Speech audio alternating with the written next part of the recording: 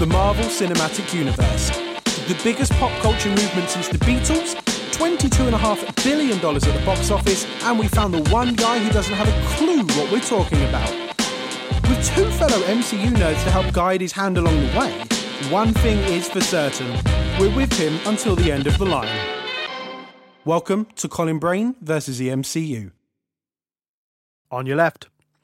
Hello and welcome everybody to your favourite podcast designed for your ear holes. We are so close to rounding off the Infinity Saga. And what a journey it has been, an emotional journey. We've had grapes fighting off seals. We've had, unfortunately, spoilers aplenty for Mr. Brain. We've had camaraderie. We've had disagreements. We've had Christmasgate. We've also had some absolutely shocking decisions from Colin in regards to who won trivia. Yep. And last week, we had our lowest ever score of, remind me, 0.5 stars for Ant-Man and the Wasp. Are we about to hit our first 5 stars? Are we going to see an even lower score somehow than 0.5? Or are we going to land somewhere in between? Let's find out as we watch Captain Marvel in a type of film we haven't seen from Marvel in a while, an origin story. But of course, first, please allow me to introduce my fellow co-hosts. Firstly, hopefully, his antibiotics have kicked in from our last episode, and I'm assuming his son is now asleep, so we may be getting more commentary bugles today. Hashtag bring back the trumpets. Let's get it trending, people. It's Robert Trott. How are you? I'm good. The antibiotics have kicked in. I had, after my dentist appointment, she sort of tutted, said, "Oh, your gum is infected." And then said, "Why has it been 2 years since you've had an appointment?" And I said, because I couldn't afford it. Yeah, we're in the middle of a cost of living crisis. And we got a toddler who is free. So dentist ranks pretty low on my spending money thing. Yeah, as far as his excuses go, it's a pretty good one. Yeah, and anyway, you sort of, if someone says they can't afford dentist appointment or having like hygienist appointment or anything like that, you'd drop it there, wouldn't you? But she said, they're not expensive. And I said, it's relative, isn't it really? Maybe not. But for some, it very much is. So I went home and I had 3 cookies after taking my antibiotics. I had 3 cookies out of spite, even though it hurt. Brilliant. She'll never know, but, you know, the delicious sort of payback. Revenge is sweet, literally. And last but not least, he woke up one day with distant memories of a young man, clean-shaven, working in a Blockbusters in rainy Norfolk. Was it a previous life?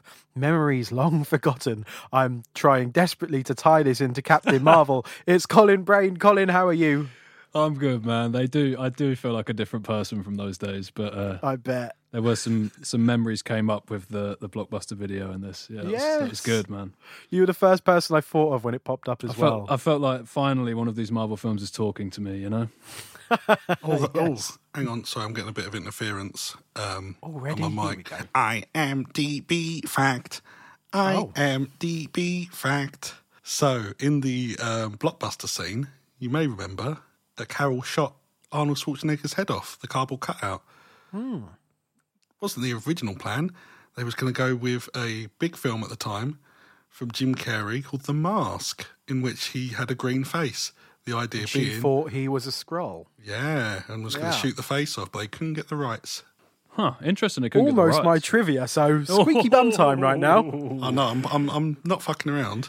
Oh, he's coming out hard. He Not wants anymore. to take the victory. There'll be no pleases this time. There'll be no more Mr. Nice, Rob. It was certainly noted by myself, so I'm scared Rob's now. fed up with it constantly going one up, draw, one up, one draw. Yep. He wants to get a secure lead with this. He's had it before, The big right? guns are out now. Or was it Rob? Yeah. Who had a secure lead? Someone had a good lead. I started off with a big lead, yeah. Yeah.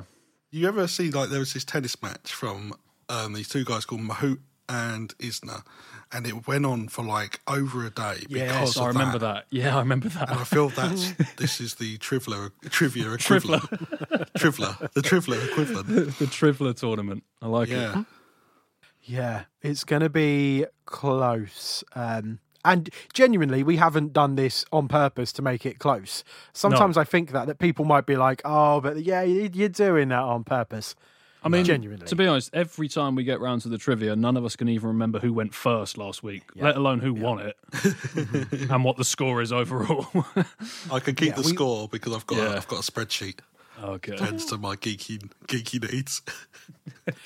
Speaking of your geeky needs, shall we discuss your nickname, Rob, before we jump into further things? I don't know if it'd be a very long discussion.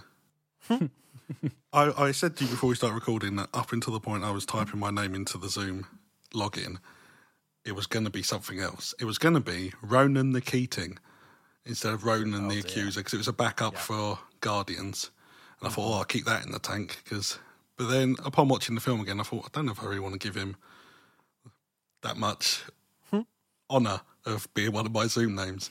So this time I went, instead of the Supreme Intelligence, I went with the Average Intelligence, which I feel is more my speed. Definitely apt. Yes.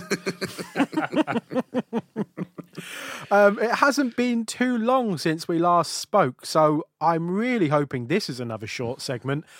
Colin, spoiler watch, are we still clear somewhat? Yeah, we're still clear. I mean, I think we already confirmed the fact that She-Hulk's a thing. Because at the end of the credits of this one, just without any hesitation, She-Hulk came popping up as the next thing to click on. So, but that's already been confirmed and spoiled. So yeah, nothing. Doesn't do that on the Blu-ray. It's physical media forever, baby. So nothing. Good. So before we jump into the background of Captain Marvel and obviously take a look at its development and production, I thought maybe can we spend a couple of minutes just talking about Stan Lee? I have wrote a little something because obviously, as mentioned in our last episode, he died just before this was released, and we get that lovely little tribute to him at the beginning of Captain Marvel as well. So, and we also said that he did record one more cameo for the next film, and in that is it, unfortunately. So I think it kind of goes without saying that without Stan, the world would be a very different place. I mean that. You know, who knows what the cinema industry would look like, because let's face it, these films are massive money makers. And, you know, not just the MCU. Before that, we had the X-Men movies, Sam Raimi's, Spider-Man films. But one thing people always remembered about Stan, and I think this should go down as part of his legacy as well, is that he was a massive believer in diversity. And, something, when he was writing comic books in the 60s, didn't obviously go down too well with certain communities. To the point that at the end of one of his comic book issues in 1968, he actually, among the last page of one of these comics, featured a piece by him, I guess. So you've just read this whole thing about whether it's Spider-Man saving New York City or Iron Man and doing all this. Suddenly you end it on this page with Stan saying, "Let's lay it right on the line. Bigotry and racism are among the deadliest social ills plaguing the world today. But, unlike a team of costumed supervillains, they can't be halted with a punch in the snoot or a zap from a ray gun. The only way to destroy them is to expose them and to reveal them for the insidious evils they really are. The bigot is an unreasoning hater, one who hates blindly, fanatically, and indiscriminately." So he would always pop these quotes like that in his comic book issues, and he would always use his platform to engage in politics. From the Fantastic Four to the X-Men, his heroes were outsiders who fought for a better society. And it's no surprise that these characters were created during the height of the civil rights movement as well. And, speaking of X-Men, it's been praised for its portrayal of mutant oppression, I guess, and its reflection of the fight of civil rights. So fans can even, I don't think Stan ever really confirmed it, but fans compare Professor X's and Magneto's differing views to, sort of Martin Luther King's and Malcolm X's differences in ideologies. So, yeah, like I said, this film, during, I think, the editing, he passed away at the age of 95. He was a father, he was a grandfather, and obviously an icon to millions. And personally, you know, even without Stan, we wouldn't have this podcast, and it wouldn't allow three idiots to chat, laugh, and keep each other sane during these crazy times. So I sort of owe Stan a little bit of a salute for that one too. So, I mean, like, Rob, we are surely never going to see the likes of Stan Lee again, are we? I mean, that sort of legacy and creative output is going to be unmatched, sure. Yeah, someone who's that influential and someone who changes the game, I think, to that level. You think any media that we've got at the moment, what is there that can, where the game can be changed so much that person can then go on to spearhead the future of that medium for that long? Yeah. Yeah, it's unheard of. Do you want to hear a little anecdote I got about that opening crawl? Yeah. In a strange and sombre Excelsior. So yeah, I was quite taken aback by it when I went to see the film, because I went to see it was one of those screenings where I thought, I'm on my own. I got the screen to myself. Oh, lovely. I went during the day. I thought, oh, lovely, bliss. And then just before it starts, I hear the door open. I thought, oh, Christ. And it was these two old ladies. I thought, oh, that's all right. I'm safe. And it was fine. But they did that whole opening crawl, and it's this lovely, touching moment, and thank you, Stan, comes up on the page, on the screen, rather, and all you hear from behind me from one of the old ladies is, who the bloody hell Stan? Amazing. Yeah. Yeah, I guess your maybe average cinema goer might not know. But, I mean, most people who watch these movies do. He's in every single one. Yeah, who knows? His cameos are great, and they'll obviously live on forever. And we've had, you know, some that are not so good, but some absolutely fantastic ones as well. So, yeah, good on you, Stan. We'll miss you. 95 is a good run as well, man. 95, come on. Who would you cast as Stan in a film? Well, I don't really want to put this out in the internet, but I've always sort of pie in the sky. I've always wanted to write a sort of Mad Men style TV show of Stan in the 60s, you know, creating these comic books and coming up against a lot of that diversity, adversity, should I say, when he was creating all these different comics. And yeah, I wouldn't have a clue who to cast. I mean, it's, because you'd have to do the voice as well, because that voice is as iconic as... Well, I'm here, Hollywood. I'm just here waiting. I saw someone do a fan poster where it was Bryan Cranston. And I was like, yes. I can see it with the glasses and everything and the tash. Yeah, that would be very cool. good. So there you go, Hollywood. At least please give me a credit. Right, shall we jump into the background and production of Captain Marvel? Do it. Let's go. Let's go. So far, so good. Skip the compliments. Let's get on with it. So I cheekily and specifically mentioned in our last episode that Marvel was starting to get in a bit of trouble in regards to, you know, being maybe like 20 films, just over 20 films from its studio, and not one being fronted by a female superhero. Yes, we have like this massive share of really strong female characters, but, you know, it's a little curious and a little frustrating that it took this long. But plans to bring Captain Marvel into the fold were around in Marvel Studios for quite a long time. There's this moment at the end of Avengers Age of Ultron where we join Cap at Norwich UEA, Avengers headquarters, and we see the new pre-Civil War lineup of the Avengers. And Wanda Maximoff sort of seems to just randomly float down from the ceiling. It's an odd moment. Joss Whedon actually intended that to be Captain Marvel floating in right at the last scene of Age of Ultron. And then, you know, as to be this one last shock to the audience, that we've suddenly got this new Avenger. Kevin Feige... Who's she? Yeah. Who's that? Kevin Feige soon found out about this scene and gave him a big fat no-no. So they actually added Wanda in place with the wonderful use of CGI.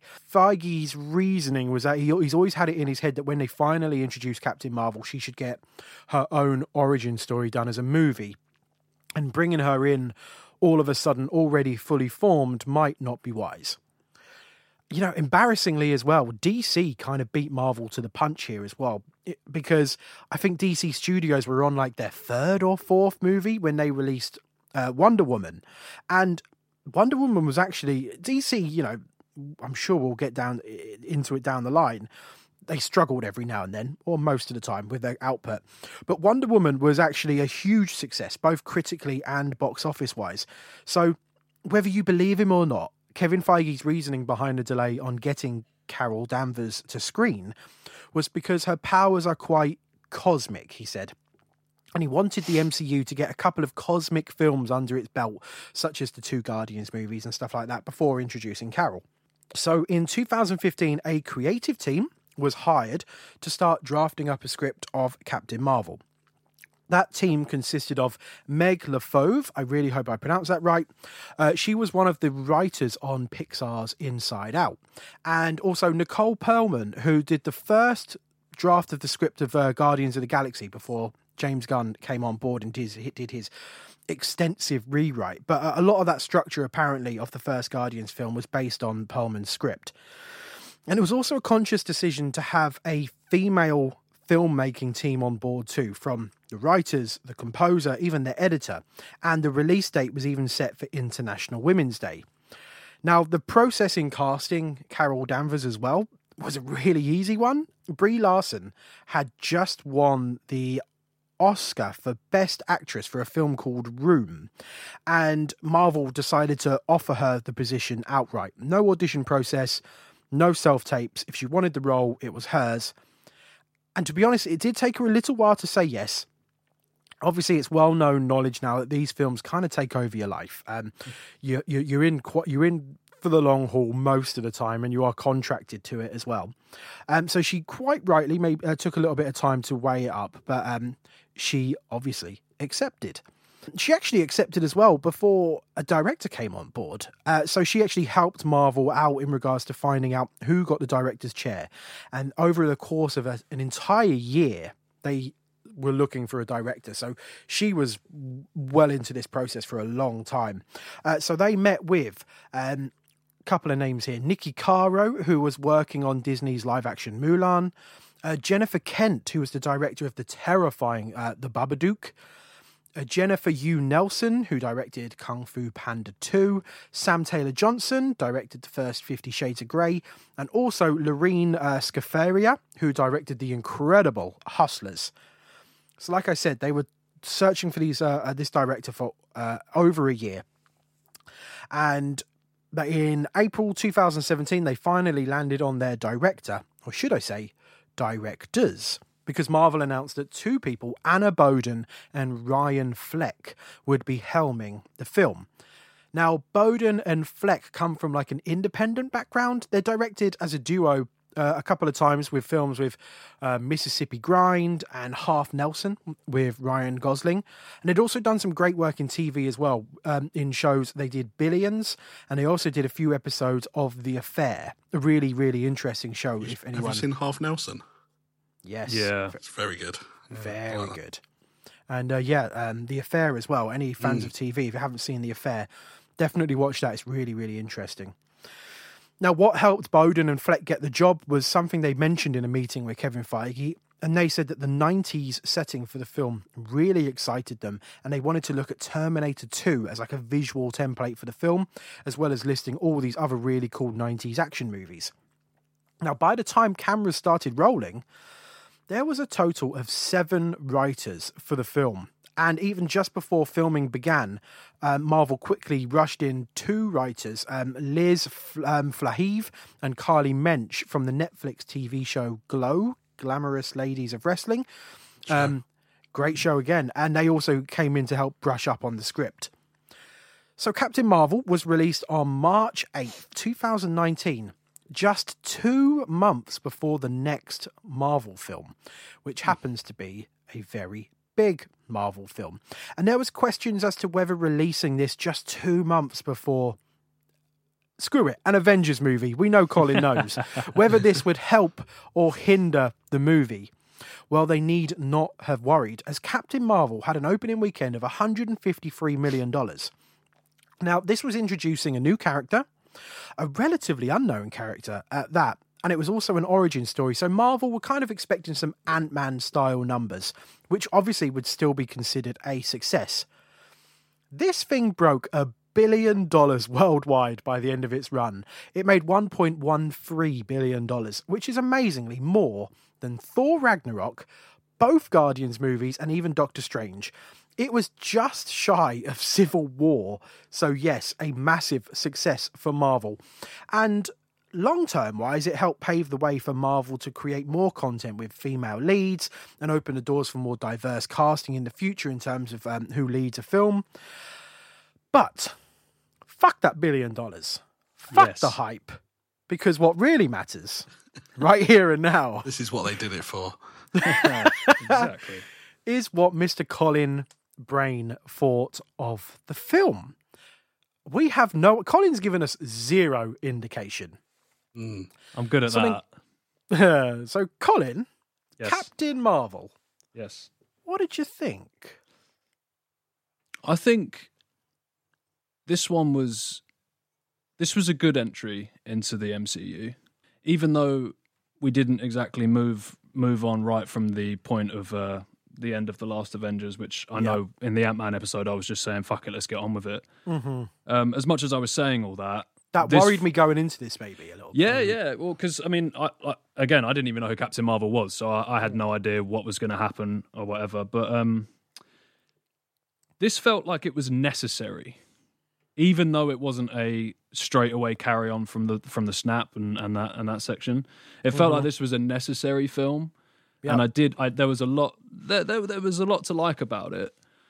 So it was enjoyable for me. But I would say, like in a lot of these films, the same sort of critiques, I guess you could say, that I bring up were rearing their head a lot throughout it, and as we'll get into it as it goes along. But no, all in all, it was I think a solid entry into this franchise, and I can imagine that most people I would have thought would have enjoyed it a lot if they're fans of the film, because you get a lot, man. You get a lot from it in terms of story. By the end of it, you've had a lot of and it does build up to what's next, which it gets you more hyped up for it, I think. Oh yes, it does. Yeah, so all in all, I mean, a massive improvement from the last one we watched, for sure. Good. Rob, how was the rewatch? I'm assuming Blu-ray with commentary?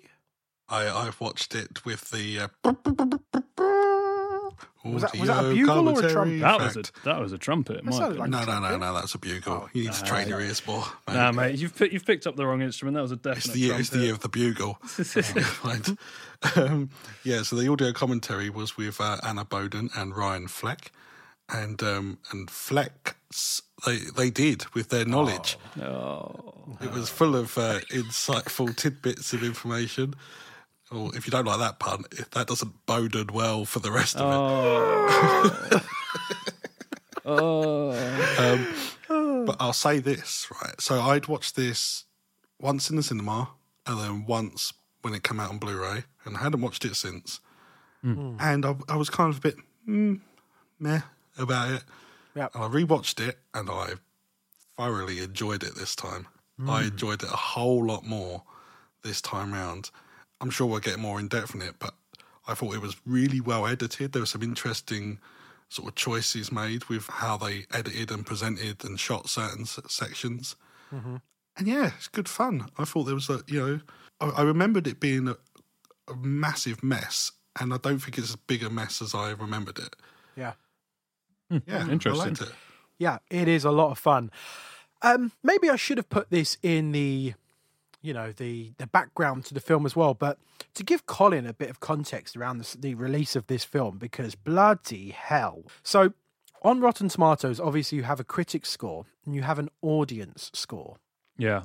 This has an audience score of 45%, so very, very low. Holy shit, that's low. But it got what is called review bombed. I don't know if you're familiar with what review bombing is.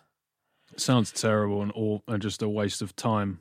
It is terrible and a waste of time. That's what it sounds like. It's when a large group of people decide as a group, let's all vote for it as low as possible wherever we can, because fuck this film. Okay. Now, This film obviously has a very feminist message, and quite rightly so. Oh, shit. But Okay. obviously, unfortunately, there was a large section of the film community that were immediately like, fuck this film. So its audience score on both Rotten Tomatoes and IMDb were both incredibly low before the film was even released. So this enraged them even more when Brie Larson asked that all interviews that she was in the lead up to the film's release, so any interview with any media outlet, whether that be magazine, TV show, every single interview in all the junkets in all countries across the world were to be with a female journalist, or she wouldn't do the interview. Mainly because it kind of keeps in theme with the film, and she wanted to help promote female journalism and their voices. Yeah, again, I was well up for that. How can you even say no to that? But oh my goodness, the outrage this caused. The internet became a very, very nasty place throughout the whole release of this film, really. And I'll never forget seeing some of the reactions. It wasn't very nice. Can you remember some of all that, Rob, when it happened? Yeah, it's just horrible. There was people saying how there was dissection videos on YouTube of people, like, she'd be doing interviews about the film on TV, and people be like picking apart, saying she's rude or she's cold, and like almost like dissecting her body language and things. And what really makes me sick, especially, is when you look back at a quote like that from Stan Lee. Exactly, with bigots and idiots, and they all think they're doing it. Oh, yeah, this has gone woke. This isn't our comics. This is our Marvel. It's no, you misunderstand Marvel at a fundamental level, or you just misunderstand life at a fundamental level if you think that's what it is. Art isn't not all art is for everyone. You're not going to walk through a gallery and go, I loved every single painting I saw in there, because that would just be boring. Just let other people enjoy some things that you don't like. That's fine. That's absolutely fine. Yeah, and also, like, what a complete and utter waste of someone's time to sit on the internet and just spread negative bullshit. I mean, just... You know that those kind of neckbeards are going to be sat on their sort of like...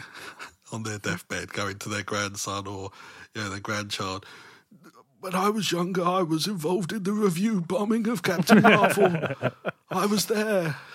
They'd be super proud of it. It's just, it's just sad, isn't it? Let's be honest. If there's any film that's like ready for review bombing, it should be Iron Man 3 after George's 5-star rating. That's the only one we need to ever think about review bombing. Well, it did do amazingly on reviews. Did it? Okay. No. It splits people. So the same people. It's not my Mandarin. It's just a terrible film, mate. Christmas. Forget about if it's in Mandarin or not. Christmas. She was, there's no other word for it, she was bullied. And there's this horrible clip of an interview I saw. She was on a red carpet and someone said, so like a Captain Marvel 2 or any team up movies, when are we seeing you next? And she just was like, I don't even know if they want me back. Like, and you could tell it's upset her. But yes, horrendous. But let's get more into the film, I guess. So, saying all of that, it's actually been about 2 years since I revisited this film as well. And, I've always been fond of it, but I really, really enjoyed this rewatch. I think it has a bit of a rough start, but I think the second we land through that roof at Blockbusters, everything sort of clicks. And this film does feel different from other Marvel projects, and I'm glad it feels different. And it is nice to see a sort of smaller scale origin story again, because the next one is all out just insane. Stop hyping. No hype. I'm not even listening, to be honest. I've stopped. Yeah, I switch off sometimes when George talks. Right, so brilliant. I know that anyway. So shall we do a deep dive? Yeah, let's go. So in 1995, on the Kree Empire's capital planet of Hala, Star Force member Veers suffers from amnesia and recurring nightmares involving an older woman. Yon Rog, her mentor and commander, trains Veers to control her abilities, whilst the Supreme Intelligence, the artificial intelligence that rules the Kree, urges her to keep her emotions in check. So, I mean, let's kick off straight away with the big questions. Colin, Brie Larson as Carol Danvers. So your thoughts on both our new, as a character, Captain Marvel, and the performance of Brie Larson. You can say, if you didn't like it, you can be honest. We're not going to put you in the same group as those review bombers. I don't want that to influence what you're about to say. Look, let me stop you there. I'm not going to be influenced by anyone in any of my thoughts or opinions on these films. I don't care what the review bombers say, even if everyone review what's the opposite of review loving? Probably. It doesn't matter. It doesn't matter to me. I'm going to give you my personal opinion regardless of if I piss people off or if I make them happy. Good. Anyway, let's get into it. So, Captain Marvel as a character, I thought was cool, man. No, I really liked it. And to be fair, I don't know if I agree so much in saying that this film felt fresh or new or overly different to many of the other ones. I can kind of see that thought process in sometimes the tone felt very different and almost distractingly different. There were a couple of times in the real sci-fi deep parts of it that I was like, wow, this doesn't even feel like a Marvel film right now. This feels like from maybe even the Star Wars universe in points, which was a little bit like distracting. But anyway, sorry, back to Captain Marvel. But what my point was, it was nice to see an origin film again because it felt like it had been a while since we had seen an origin. That was cool.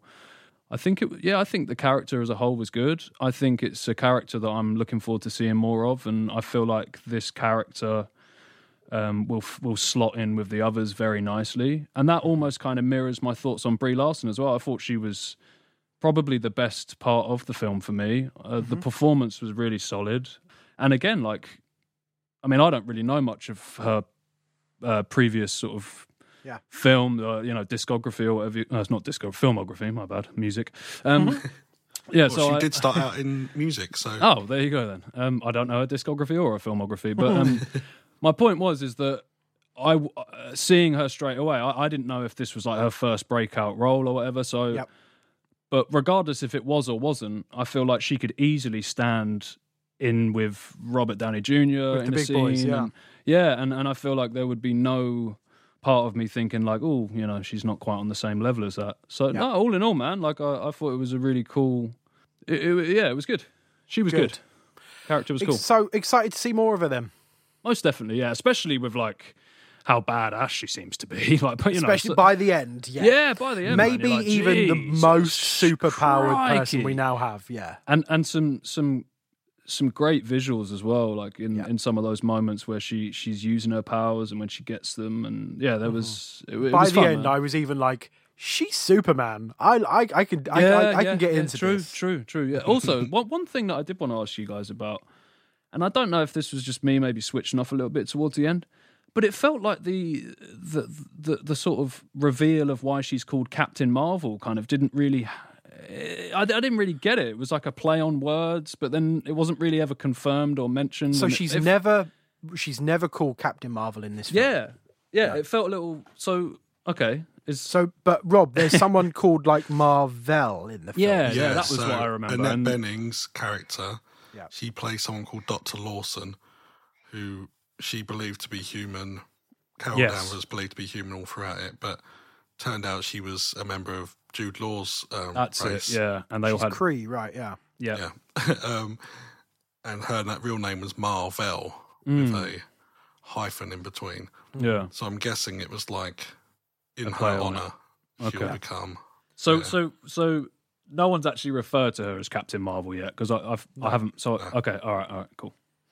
And I think the first time I'm going to be very careful here. The first time we hear the words Captain Marvel is said by another character in a couple of films' time. And yes. Oh, okay. Fair enough. Just instinctively, obviously, we know it's her because she had the film named after her. But obviously, by that point, she's been given her name, I guess, or she's got the name. Yeah, but interestingly, she's never called Captain Marvel in this film. Cool. Rob, how is Brie Larson for you? I was super excited when she got announced. Yeah. Because both of our favourite films is a film called Short Term 12, which she's incredible in. It is a masterclass of directing, acting, everything. Highly recommend that. She does quite an understated performance at times. There's times where it looks like she's almost doing nothing, but she's doing everything. It's just brilliant. There's a moment where she first finds that dossier and she's looking through it and she realises that she's the pilot. Yeah. And she was human and that she's been lied to and something's not right. And Fury looks at her and says, are we okay? And she just sort of like, she sort of darts her eye to the right at him and that's it.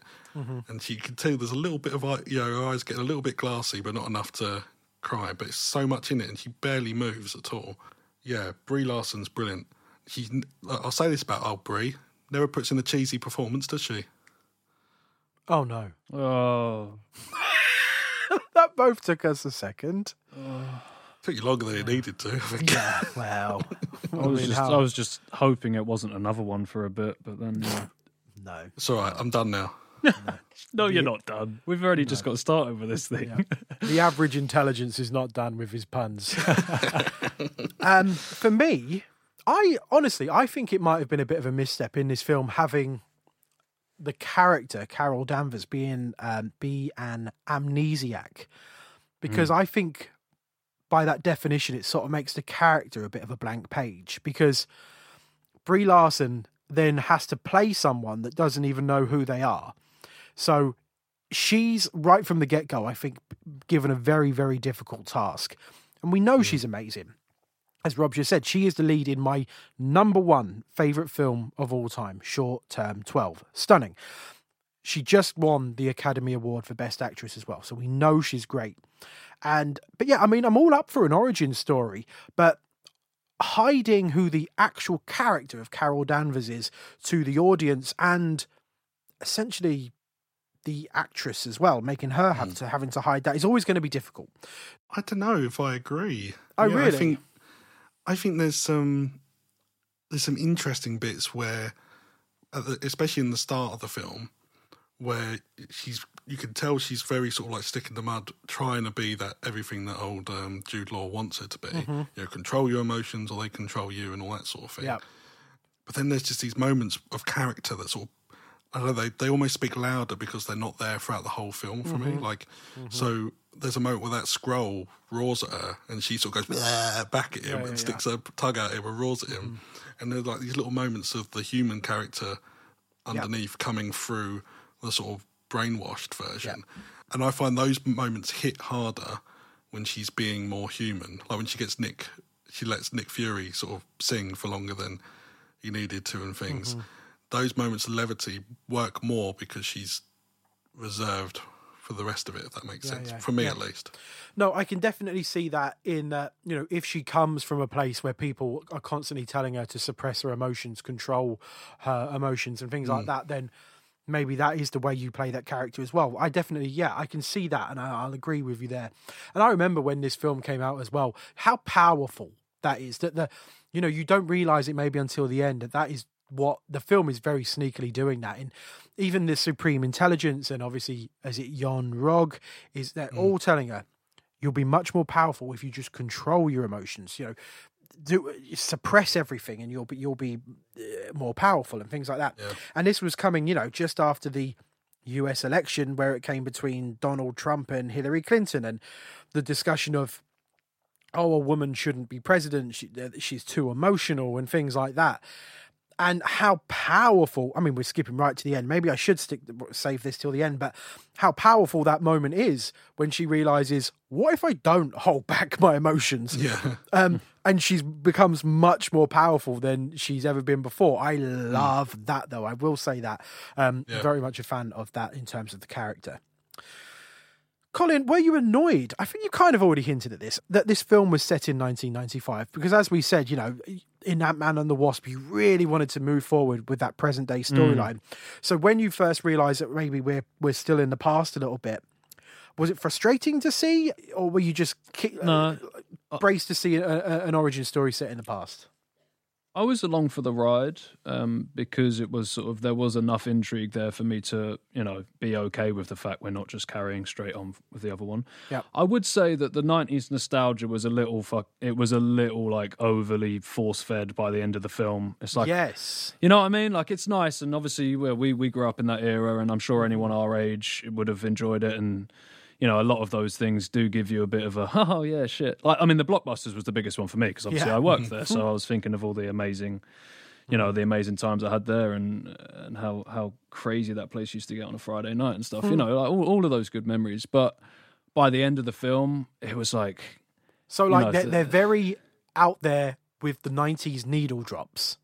Do you think they're out there? I thought they were too on the nose. No, maybe not out there, but I mean, like, they're maybe heavy-handed. Like, there's lots like, of needle drops in this film. We didn't need Nirvana coming on. Nirvana's like weird to me. When yeah, that's a weird sequence. And I even thought to myself when it came on, I was like, why have they used Nirvana? And then I went, oh, it's 90s nostalgia film, isn't it? Like, and that sort of was coming up quite a bit with it. It's also the film set in 95, and that song didn't come out till 96, I think. Oh, well, there you go. Yeah. That's the only one that is like that. And also, normally I let those things go, but it didn't really serve a purpose in the scene other than to make it seem like a sort of more atmospheric.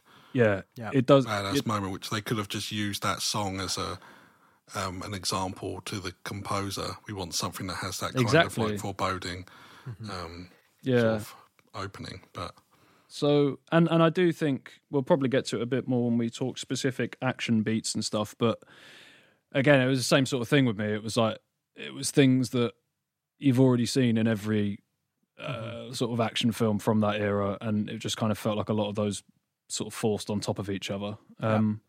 So no, to answer your question, I wasn't bothered that we were getting a backstory and we weren't in like the present day, but I do feel like they really did play the whole like nostalgia button a little too many times. And I don't know, it's just my brain. I just pick up on those things and they irritate me when I start picking up on them. And all that does is just kind of take me away from being in the moment of watching the film, you know? No, I get it. It's a little nostalgia heavy at points, but I will say by the time we get to that final fight scene and Just a Girl starts playing, I'm all in. That was a good one. Yeah. I'm a big fan of that sequence. I sent George a video of this the other day. We was in the car, and it was the day I was going to be watching Captain Marvel, and I was like, you know what, I'm gonna put on a track and put Just a Girl on, and my son just went nuts. He was dancing so much in the back of the car. It's great energy in that tune. Yeah, and he was absolutely loving it, and it was like the cutest thing I've ever seen in my life. I wonder, I just suddenly thought about this, right? So for us, it feels like heavy-handed nostalgia, but do you think there's an element of a big member, component of the audience might not have been alive during that time?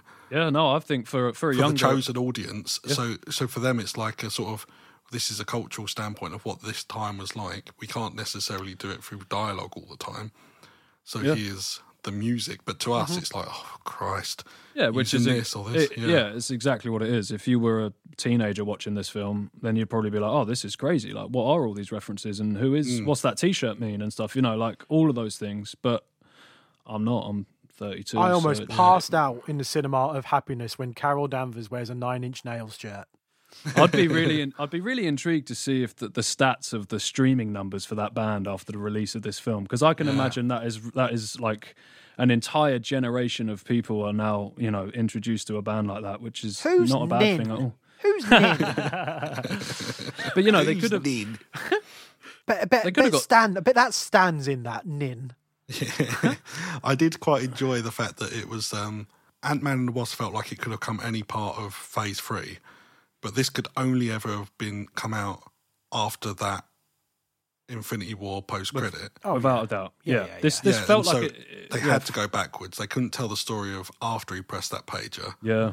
They had to explain how he got the pager and who that is and what that relationship is, because that's the meat of the story, whereas Ant-Man could have been anywhere. And I think that's the difference between those two films, is that one sort of feels like it's got a purpose and the other one doesn't. There's many differences.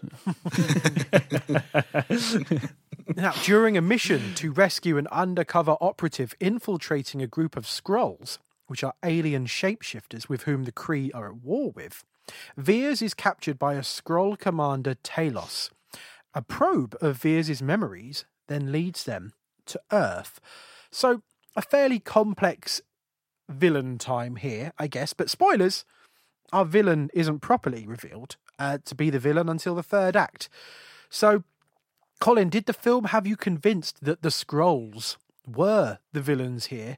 Or did you suspect something else with Jude Law's character of Yon-Rogg? I didn't expect anything with Jude Law's character. I was enjoying his character in the first part, and I was a little bit like, I was slightly annoyed that it felt like we were leaving him in the dust a bit once she ended up on Earth. But then on the same hand, what are they called? Krogs. Scrolls. Oh, scrolls. Not What did you say? Krogs. I don't know why. But Krogs is better. Scrolls. I wasn't so sold that they were going to be the main villain either. I felt like that was a fun element. The main Krog was pretty cool. Brilliant. But I wasn't. I didn't think that. I thought to myself, I don't think that's going to be main villain time. Yeah. I thought there was more coming. So then, once revealed to be the villain, how was Jude Law as the villain, Yon Rock? I mean, I like Jude Law. I think the interactions between him and Brie Larson as actors in the first part of the film, I thought was good. I thought those two had some good on-screen chemistry, although it was obviously not the most positive of things they were doing. It was, their actual relationship was a bit dysfunctional, but I thought that they really worked well together. And I was up at that point. I was up for staying with those guys for a while. And I really like those environments that they were in as well. Some of those more like sci-fi sort of neon dystopian worlds. I thought they visually were really good, and I like normal. I'd love to spend more time in those areas because it kind of did feel like let's take the interesting new character and throw him down on Earth and see what happens. Which to me we've seen already a bunch of times. I know it's not identical, but I get it. Yeah, that has happened a lot. But no, I thought Jude Law was cool, and I liked the fact he ended up being the villain. And so you wouldn't have preferred the Skrulls to be the villains? You liked that he ended up becoming the villain at the end? I kind of enjoyed the fact that the Skrulls were fun. I like the shape shifting element. Look, again, it's nothing new. I mean, it's been done to death in film, but it does add that element of like you start second guessing most of the characters that come up on screen. Like, oh wait, is that going to be one of those? And then you're like, oh wait, you start thinking about, okay, so we had like 4 of them earlier and we've only seen like 2 of them revealed yet. So who's the next one going to be? So then you're like doubting who that next person is. And that to me is immersive at that point. And it keeps me, someone who's got terrible attention span with these films, it keeps me in them. And I'm going to tell Colin a theory that was out at the time. Okay. Just making everyone sort of go scratch their heads. So there's a moment where Fury says he's trying to prove he's not a Skrull, and he's with all these weird details. And he says, if someone cuts my toast diagonally, I can't eat it. Yeah.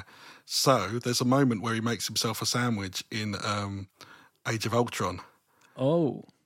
Right, and for ages everyone was like, it's diagonal. He's a Skrull. He's a Skrull. But if you there's this channel I watch on the YouTube called New Rockstars, and they go through frame by frame. It's like there's 4 corners on it on the side of bread. That is not a triangle. Oh, He's not cut it in a triangle. They debunked it. Drop it. I really like the Skrulls. I think the Skrulls were fun. Yeah, the Skrulls were fun. And I agree with you as well with Jude Law. I thought he was a bit of a wet fart, to be honest, when I first saw it, but then. This time round, enjoyed it a lot more, knowing the twist, because I think it's one of those where the twist actually improves a rewatch. Because all those early bits where she said, I was having those dreams again. He's like, what were he's asking her about the dreams and what she saw. And it's from a perspective of how much do you remember what, how careful have I got to be? I was there when you fell into this, Yeah, he's really, the gaslighting is next level, and it's a lot more interesting once you know that, and the way he plays those early scenes it's great. And like you said, their dialogue was brilliant. I thought their on-screen chemistry was great. She's like, I slipped, and he's like, as a result of me punching you in the face, and she said, I was slipping and you happened to punch me in the face. The two events aren't related. Oh shit. So fans were very, very, very excited when they announced that the Skrulls were going to be in this, because Rob, there's a very popular comic book run with the Skrulls, right? There is. Okay. Yeah, I'll be honest, I've never read it, but it's very famous. It's called Secret Invasion. Rob, have you read it? Do you know much about Secret Invasion? I haven't read it, no, but I've seen the Skrulls a lot they do pop up in Fantastic Four and X-Men a lot as well. There was an element in X-Men which I don't ever see happening in the MCU, so I don't think this is going to potentially give anything away. There's a moment where Wolverine becomes one of the horsemen of the apocalypse. Oh. But it's revealed, because Wolverine dies on this mission. Everyone's like, he's dead. Wolverine's dead. And there's this geezer going around with a massive sword, calling himself Death, killing people.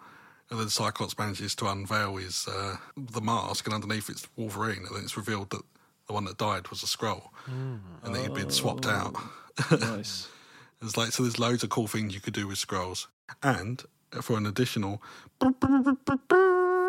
audio commentary facts, Anna Boden and Ryan Fleck nicknamed actor Ben Mendelsohn, who played Talos, the leader of the Skrulls, they called him Ben Mendel Skrull and continue to do so. Oh, fantastic. I really liked him, man. Like, I thought he was a personality that we probably haven't seen yet. One thing I couldn't figure out, and you guys will be able to confirm it for me, was he Australian trying to be British, or was he British trying to be Australian? Because it really felt like it was bouncing around throughout the film. He's an Australian Okay. Ben Mendelsohn is incredible. He's one of my favourite actors. Great. I think he's absolutely brilliant. So they made the decision, when he is a Skrull, keep your Australian accent. When he's pretending to be like the agent, go American. Yeah. Oh, it was American. Jesus. Okay, I didn't catch much American. Think, yeah. It felt British or Australian to me. Oh. But, You can get away with it when it's an alien trying to impersonate. Yeah. Isn't it? That's what's quite interesting. Yeah, but no, I thought he was great. He's so fun. He brings this really fresh attitude to the film as well. And considering he's covered head to toe in green makeup, he still manages to create this really great character. Yeah, the mannerisms He's got so many there. funny deliveries when he comes in later in the film and he's like, you should be nicer to your neighbours. Drinking out of a fast food sort of... doing the Michael Madsen Reservoir Dogs moment, just leaning against the thing, drinking milkshake. Yeah, his character brought like a level of swag that I don't think we've really seen yet in the MCU. It was nice to see it. Okay, so do you want to see him again then? I'm assuming you do. Oh yeah, man, I'd love to. Yeah, cool. So, Veers escapes and crash lands in Los Angeles. Her presence attracts S.H.I.E.L.D. agents Nick Fury and Phil Coulson, whose investigation is interrupted by a Skrull attack. Veers recovers a crystal containing her extracted memories in the ensuing chase, whilst Fury kills a Skrull impersonating Coulson. Colin? Nick Fury and the return of Coulson? Were you happy to see them in the film? Because you may have noticed that both of their faces were pretty much CGI throughout this entire film. They were both de-aged around 20 years for Captain Marvel. And I think it's near miraculous CGI. Sam Jackson looks so good in this film. There are times where I forget they've de-aged him. And it's only kind of, if you go back to, let's say, that post-credit scene of Infinity War, and then look at him in Captain Marvel, you realise just how impressive that CGI is. So, yeah, happy to see them back? Yeah, but I don't know if I hold the same opinion on the CGI as you do. Oh, okay. So you could see through the cracks a little bit. Well, look, let me get this straight. I don't want to... I think it's incredibly impressive that they've managed to do that. Like, I mean, the even thought of doing that is just madness to me. The fact that they actually have the ability to even attempt it and for it to look as good as it did. So I'm not necessarily saying it looks bad, but for me personally, as soon as I noticed, I then couldn't not notice. Yep. And I must admit, though, towards the back end of the film, and this is probably credit to Samuel Jackson just doing such a great job in the role of like, I was sort of over it by that point. Yep. But I would say, because actually this is the first one, and I'm going to start doing this now as the recurring of me watching these films, unless we get together to watch them, is I watched this one with Stacey, actually. Cool. So we sat down and we watched it together in the evening. And it was kind of nice, actually, to watch it with her, because I got like another side of it. And I love that. And she had never seen it, actually, even though she's seen most of them. She actually hadn't seen this one. So, but anyway, I kept saying to her, like, yeah, as soon as it came up, I was like, oh no, they've done something to his face, haven't they? And then like throughout the film, I kept sort of bringing it up, and she's like, how are you not over this yet? But I just can't. Yeah. There's just something there. And also, like, I was thinking, how would you approach this if CGI wasn't around? Like, if this film was made before that? And I think you'd just cast a young guy to play the role, a younger version. Yeah, and like to me, I feel like in a franchise like this, that would have been a great opportunity to give like a new, young, up-and-coming actor the chance to play a role like this. And instead we've given it to, I'm not trying to take work away from the guy, but Samuel Jackson, who, let's be honest, is in pretty much every film. I think in any other opportunity, he's my number one watched actor if you go on my Letterboxd account. I think he's everyone's number one watched actor if you've watched 38 films. I've got Samuel L. Jackson down as. Not surprised. I think in any other time period, yes, you recast.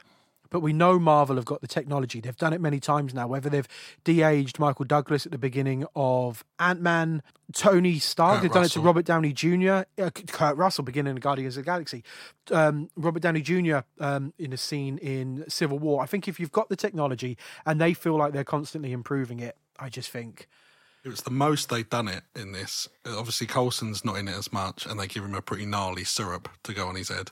Yeah. For our American listeners, syrup is Cockney rhyming slang for wig. Syrup of figs. Wig. Needed its own jingle. I think for the sheer amount that Samuel L. Jackson's in it, compared to all those other de-aging moments, have been really, really brief. And I don't think we even touched on the Ant-Man and the Wasp one, because they do it to Michelle Pfeiffer as well at the beginning of that film. Yeah. But he's in it a lot. Yeah, it is impressive. It's impressive, yeah. I think the cracks I have, and I kind of just try to ignore them, is he may have the appearance of like a 20 years younger Samuel Jackson, but he still runs like a 70-odd-year-old man, doesn't he? Yeah, his movements are a little sluggish for sure. Yeah, like the fight scene between him and Talos is like watching... two older men have a scuffle, but he's got the face of a younger man. So I think that's, but he plays it with such a youthful exuberance. Yeah, he does a great job. Yeah, I mean, he's second billing here, and it's his biggest role in the MCU. Considering we first saw him at the end of the first film, the fact that he's now like he's the co-lead in a film 21 films in, is great, and he smashes it. He gets to do something different. And like when he puts that, he figures out that he can do the fingerprint lock. He does it, and he does his little little giggle.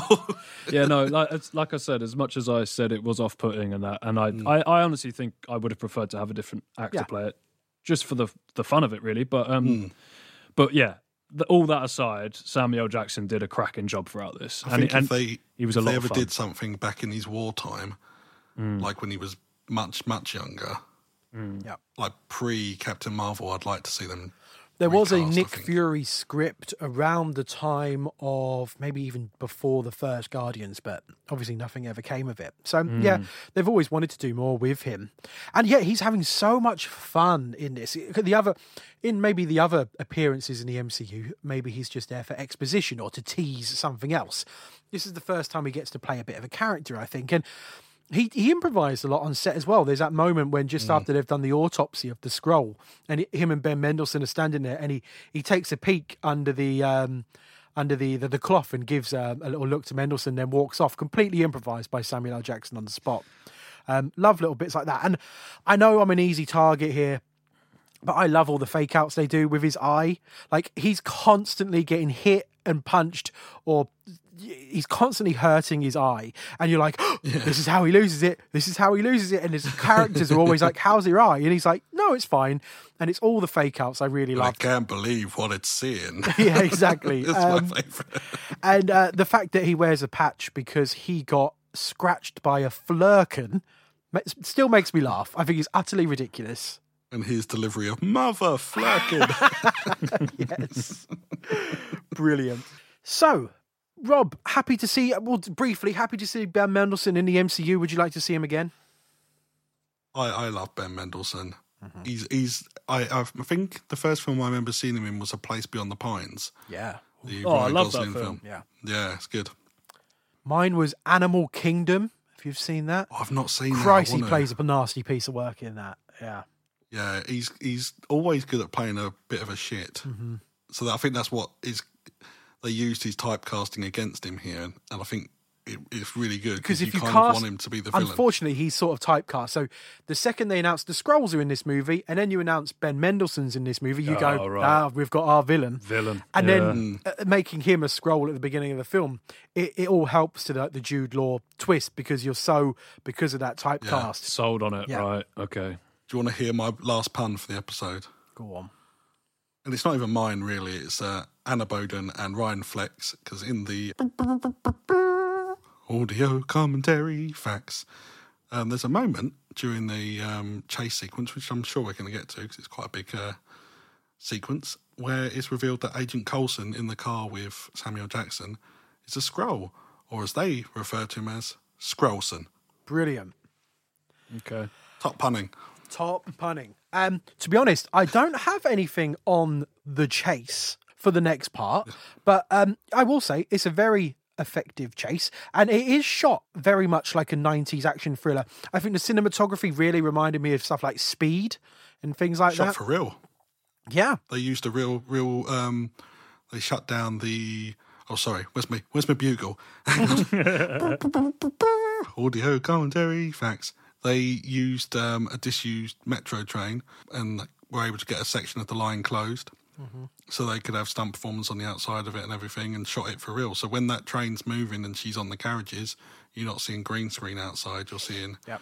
And I do think it's a subtle... I think if you was to put two scenes side by side, one that does it for real and one that does it, it might not be the biggest change, but I think you can sense it. Yeah, for sure. You can kind of sense that difference. But I love that sequence on the train. The old woman with her... Getting punched. With her grin.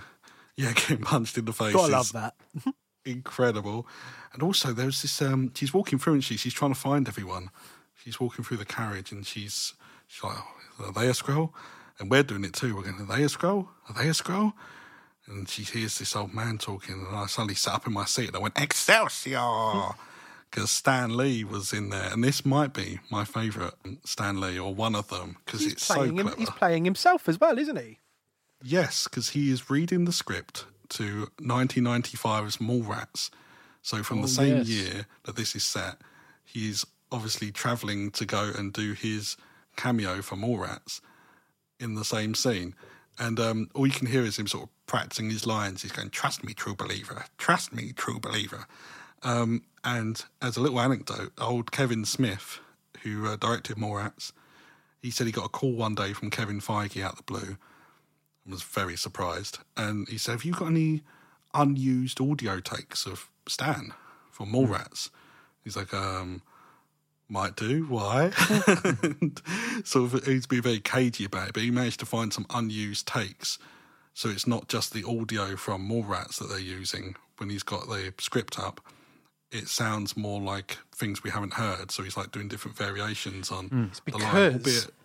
Unfortunately, when they filmed this cameo, Stan was so ill he couldn't talk. He'd lost the ability to talk. So that's their way around it. So when he's reading from the script is covering his face. So when we hear his voice, it is way back from 1995 of him on set sort of rehearsing his line over and over again. Yeah. And that's the dialogue that's played. So when she pulls the script down, all he does is smile, and she gives him a really lovely smile back as well. I think the smile she gives him is beautiful. It's tinged with sadness, but it's. I love that whole sequence is so fun. I really, really like it. And the old woman thing, I've got another interesting tidbit. I'm trying to hit as much trivia as possible. I was just about to say that. You're terrifying me. You're hitting on loads of stuff I wanted to do. Oh, no wonder you wanted to skip over the train scene. Let's see if it's buried in there. In the audio commentary facts, during that sequence, obviously they couldn't beat up an old woman for real. They did as much for real as they could. But so the old lady was body doubled for stunts by a stunt performer called Heidi Moneymaker, which might be one of the best names ever. And Brie Larson's stunt double was Renee Moneymaker. So they're two sisters, and they're actually fighting for real on top of this train, one dressed as an old woman and one dressed as Captain Marvel, and they said it was the most surreal moment of their stunt performing career. Your trivia is going to be a stormer, I think, because you're throwing out some good shit. He's thrown some good ones, man. Yeah, he's thrown some good ones out. I'm worrying. Talos, disguised as Fury's boss, Keller, orders Fury to work with Veers and keep tabs on her. Using her extracted memories, Veers and Fury go to the Project Pegasus installation at a US Air Force base. They discover that Veers was a pilot presumed to have died in 1989 whilst testing an experimental light-speed engine designed by Dr. Wendy Lawson, whom Veers recognises as the woman from her nightmares. So, Colin, a lot of the plot of this film is designed as a mystery, I guess. So Carol and ourselves are trying to figure out who she was on Earth. Did the mystery aspect of this film work for you? Did you care? Did it keep you intrigued and interested? Yeah, I think it did keep me intrigued. And one little sequence that I did enjoy, which I think we skipped over from earlier on in the film, was there was a moment where they were searching through the mind and getting to like focus on certain things to try and reveal the clues and stuff, and that sort of stuff really kept me in. Yeah, I love that section. That was a great little sequence that I enjoyed. So yeah, I mean, I guess that's kind of a microcosm of the film, is like, you're on a mystery trying to find out what's going on, and I thought that it just worked for that. Like I was like I said, there's things that I didn't quite like as much, which I'm sure we'll get onto. None of them have really come up just yet, but the overall storyline and what this film was on paper is like, as these films go, it's a good one of them. Good. it might not have been made to my taste, and there might have been too much of all of the things that I moan about in these films, but it is an MCU film, and that's those negatives are always going to be there unless they stop making MCU films the way they are, which why would they? Because they're making billions of dollars, and who cares what I think. Yeah. Interesting. So Rob, was this mystery route right to take for an origin story? I think it's a different route to take. I think the origin stories we've seen so far, so who have we had? We've had Ant-Man, Iron Man, Doctor Strange. Thor isn't really... Yeah, Doctor Strange. Thor, I wouldn't say definite. Thor is necessarily... Would you not? An origin story in a way, because he's already Thor. Do you know what I mean? When the film starts, he's already Thor. He's just learning to be less of a dick. It's a coming of age story rather than an origin story. I'm trying to think, what else we got? Hulk's already Hulk, so it's not really an origin. Spider-Man's already Spider-Man. Guardians? No. No, because it's an origin of that team, but it's not an origin of... I don't know. I thought think origin stories feel like someone becoming that thing, for the first time. Something's been bestowed on them. I don't know. I mean, the one that always pokes out the most is the Spider-Man one, I think, just because of the spider bite, and it's the most kind of memorable one. But I kind of like the fact they took a slightly different... Me too. It was almost like she's learning it the same way at the same time the audience is. So you're kind of just going along for the ride, and I don't know if that's necessarily been done yet. If it has, I would have forgotten about it. And also, like, they've got to try some new things. Yeah, for sure. I mean, this film did feel sort of cookie cutter, a lot of it for me, but that aspect was the thing that kept me going, probably because it isn't something we've seen just yet in the MCU. Yeah. I agree with you that the sort of memory manipulation scene was so fun. Cool. Yeah, that was cool. And there's a really nice shot in it where they have like to do with it's text and switches again and body doubles when Annette Bening's Marvel is walking away. And then it whips back round to Carol, and she stood behind her again, trying to get that. They're just trying to eke that information out of her, and it happens about 3 times. Where Annette Bening's just sort of looping around the camera, and the body double carries on walking on. It's just really cool. And in the audio commentary facts, Fleck and Bowden said they were influenced for that sequence by one of George's favourite films. Eternal Sunshine of the Spotless Mind. Love that film. George, you showed me that years ago, man. Oh, I really? remember. That was at the time you showed me that was what you regarded as your favourite film ever. It is my second favourite film of all time. There you go. There you go. Well done. Yeah, good memory. And actually, I think you did actually lend me Short Term 12 on Blu-ray, and I never watched it. I'm sorry. I'm pretty sure I gave it back to you unwatched. So we'll good. have a film day and we'll watch it. It's not a long film either. It's honestly, about an hour and a half. If anyone who's ever lent me something knows I'm the fucking worst with it. I put it on the side and I forget about it until someone brings it up and I feel bad. So I'm sorry to anyone that's ever lent me something. I've learned my lessons. Gift you it on your iTunes. Yep. Yes. No. Yeah. I've learned my lessons now. Like, especially with video games. Like the Clay Train the other day was like, mate. Choo-choo, it's the Clay Train. Brilliant. He was like, got this game. You should give it a go. I've had a lot of fun with it. It's called the Callisto Protocol. And he was like, oh, shit. I'll give it to you in a couple of days if you want. And I was like, Dan, I ain't going to play it. I'd love to.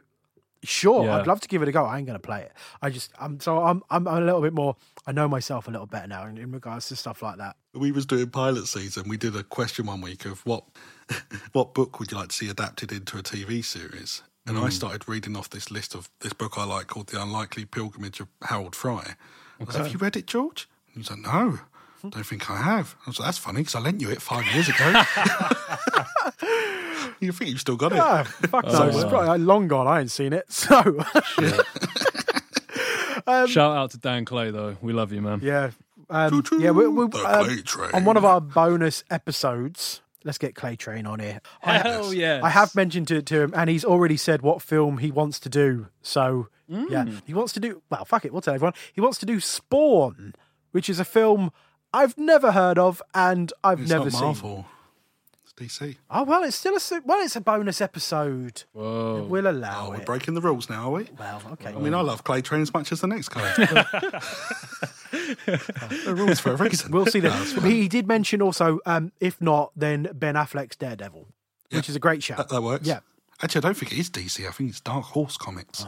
Old Spawn. Right. We'll see. Much like our Clay Train, a dark horse.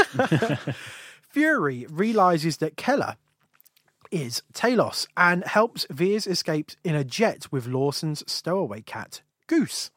They fly to Louisiana to meet former pilot Maria Rambeau, the last person to see Veers and Lawson alive. Rambeau and her daughter Monica reveal that Veers is Carol Danvers, who was once like family to them. Talos, arriving unarmed, explains that the Skrulls are refugees searching for a new home and that Lawson was Marvell, a renegade Kree scientist helping them.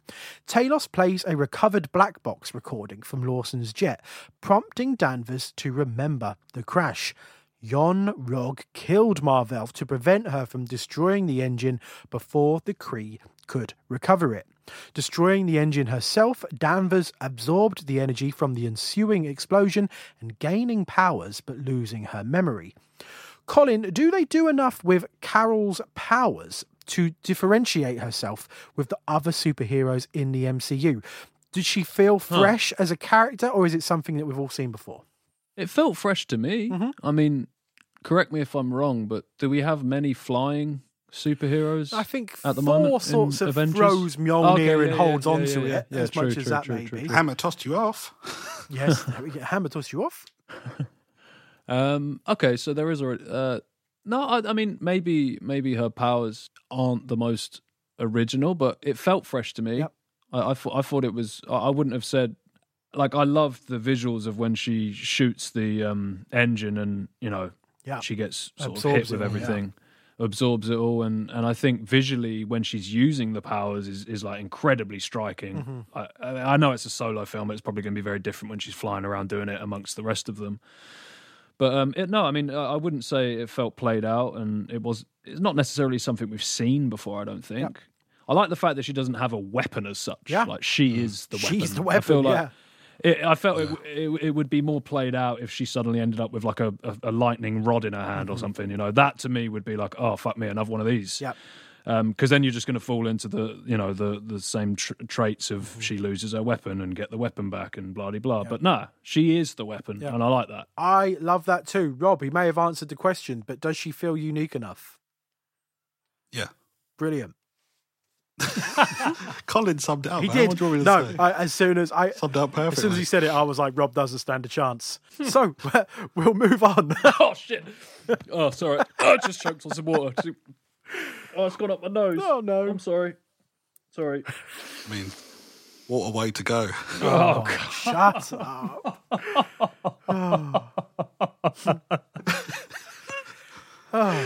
Right. Okay, I think my sinuses are Yeah. cleared. Let's go. Right, bear with me for this one. This is a long one.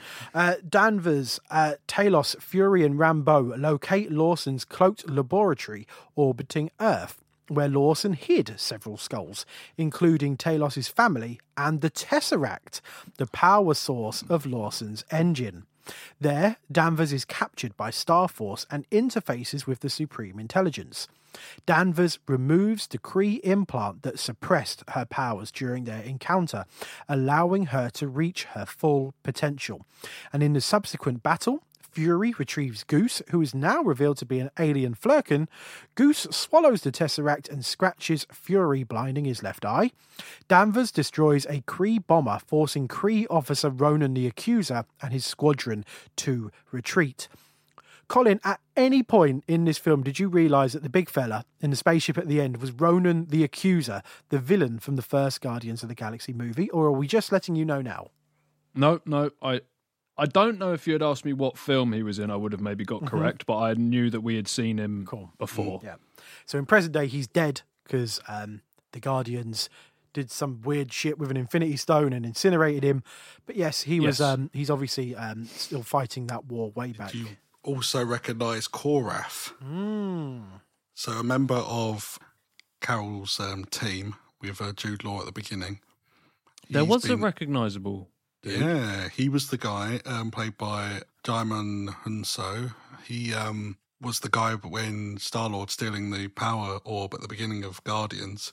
Oh, he's like Star-Lord, isn't he? And he goes, who? Oh, okay. That's him. He's like, Star-Lord? I'm Star-Lord, man.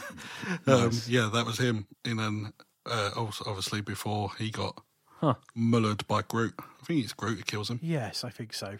So how are the action sequences in this film for you, Colin? Because we get some varied ones, from the chase, like we've mentioned, outside the blockbuster to the fight sequence that we've just described. Exciting or just serviceable? Yeah, I mean, look, you know me. I'm not the biggest action sequence guy. Mm-hmm. And these ones were sort of, it just all feels a bit par for the course. Like, I liked the train bit that we mentioned earlier.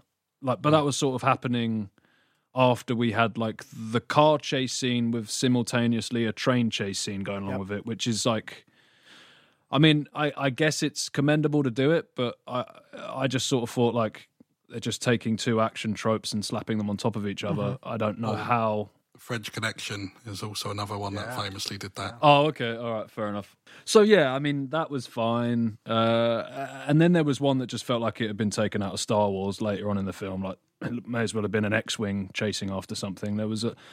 Oh, yeah. Yeah, that was sort of... So, I don't know, man. I mean, again...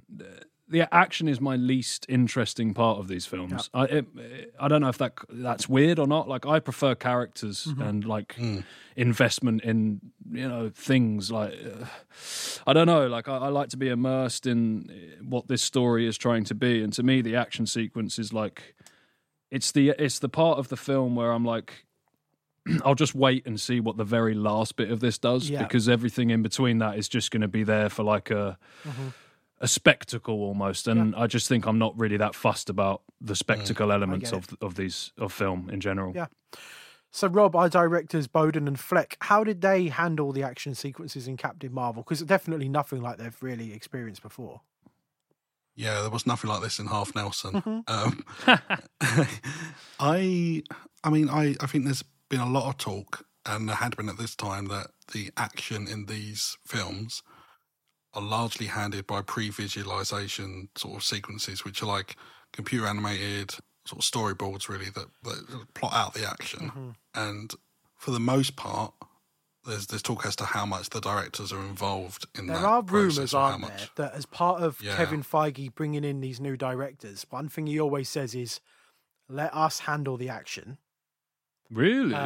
You've just focused on the character stuff, I wouldn't say that's true of every film, and some we haven't got to, but some. I think for people who come from a background where there's no fighting involved, and they want them because they can do the character stuff. It makes sense. Yeah. It definitely makes sense, but it also explains how some of them might seem a little paint by numbers by that point. I'm with Colin. The things that interest me most about this film are the character moments. There was a bit of really I had missed seemingly the first two times I saw it, but where Talos turns to Carol and he says, "This is war, my hands are filthy from it too."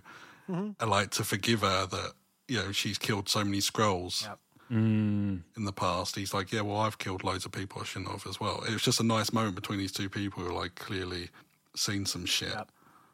Yeah, I think, the character moments are my favourite bits. I love the scenes where they're all talking, like you were saying about where they're that scene where they're chatting to Talos, and it's got my favourite Sam Jackson line. Maybe not ever, but definitely in the MCU. When Talos is like, calm down, let's not complicate things. And he says, let me get the exact line, because I don't want to ruin it. He says, I'm about 5 seconds from complicating that wall with some ugly-ass scroll brains. So good. There was another line he had in this film, and it really made me laugh out loud. It was when they're first talking to the other pilot that they go and meet, Monica? With the daughter. Monica, okay, yeah. And they're trying to explain to them that she's got these powers now. and she does something. I think she heats up the kettle with her hand. And Samuel Jackson just delivers the best line ever. It's off screen as well, I think. He just says something like, "It's not the only thing she can do with those hands," or something like that. And it completely killed me because I was not expecting them to go there at all. Fantastic. And obviously, like, to the kids, that would probably go over their heads, but that one was in there for us adults, surely, watching that. Yeah. Just to quickly correct George, Monica was the daughter and Maria is the... Maria. Of course. Yeah. I like... But him delivering that line with, his the way he talks and everything, it was so funny, The guy is that really got me giggling. Yeah. He's having so much fun in this. He really is. I hope that was improvised as well, because that would have There's so much that is improvised. Apparently, the bit where he's like naming all the places he's been. He's like Budapest and all these different places. And he's like, I like the bees. I make them rhyme. That's a improvisation from him as well. And he's so happy when he says it. Yeah. I don't think we've ever seen Nick Fury smile in any of the previous Marvel films. And this one, he gets to smile, have fun. I was thinking that actually, because he's always come across like somewhat like serious, and any comedic stuff that's come out of him before just hasn't felt right. But like watching been deadpan, but watching this one, he had a lot of fun, like along with the ride with him. It was fun to see that side of it. He's a highlight of the film for sure. In terms of the fight sequences, for me, I really like, the big CGI stuff. I can give or take. I think it's serviceable, but the choreography and some of the fist fights I actually really, really liked. And some of the physical action scenes, there's some really nice stunt work, some really nice choreography. And, there was a good year when Brie Larson got the role, even before they found the directors. So she immediately, hit the gym and she practiced loads of different types of martial arts and things like that. And you can tell watching the film, she's a badass in those sequences for sure. So let's end this off with Danvers overpowers Yon-Rogg and sends him to Hala with a warning for the Supreme Intelligence. She then... Hala, for God's sake, no. I was thinking about it, I was like, do I? As soon as Rob did it earlier, I thought to myself, if George says it, I'm going to have to jump in. Thank you for that, both of you. Sorry. You're welcome. Sorry. She then departs to help the Skrulls find a new homeworld, leaving Fury a modified pager to contact her in an emergency. Fury drafts an initiative to locate heroes like Danvers, naming it after her Air Force call sign, Avenger. So there we have it, lads. Anything else you want to mention before we move on to the ratings? Definitely. So that last sequence when Fury's typing... Something I noticed about Fury is he really types like George, by which I mean he types like an old man. He's like one key at a time. You notice the end sequence is like Carol Danvers, the Avenger. Just hitting the caps lock on and off every time he wants a capital letter. Last time we all got together, we recorded our PreVengers chat. And I went to save my file on my laptop, and I did it right in front of the boys, and they both started laughing hysterically at me. Because I pressed the caps lock button, and I had no idea anyone was doing anything differently. Oh, yeah, it's the equivalent of you got four people trying to get into a car, and you lock the car door before getting each of them in.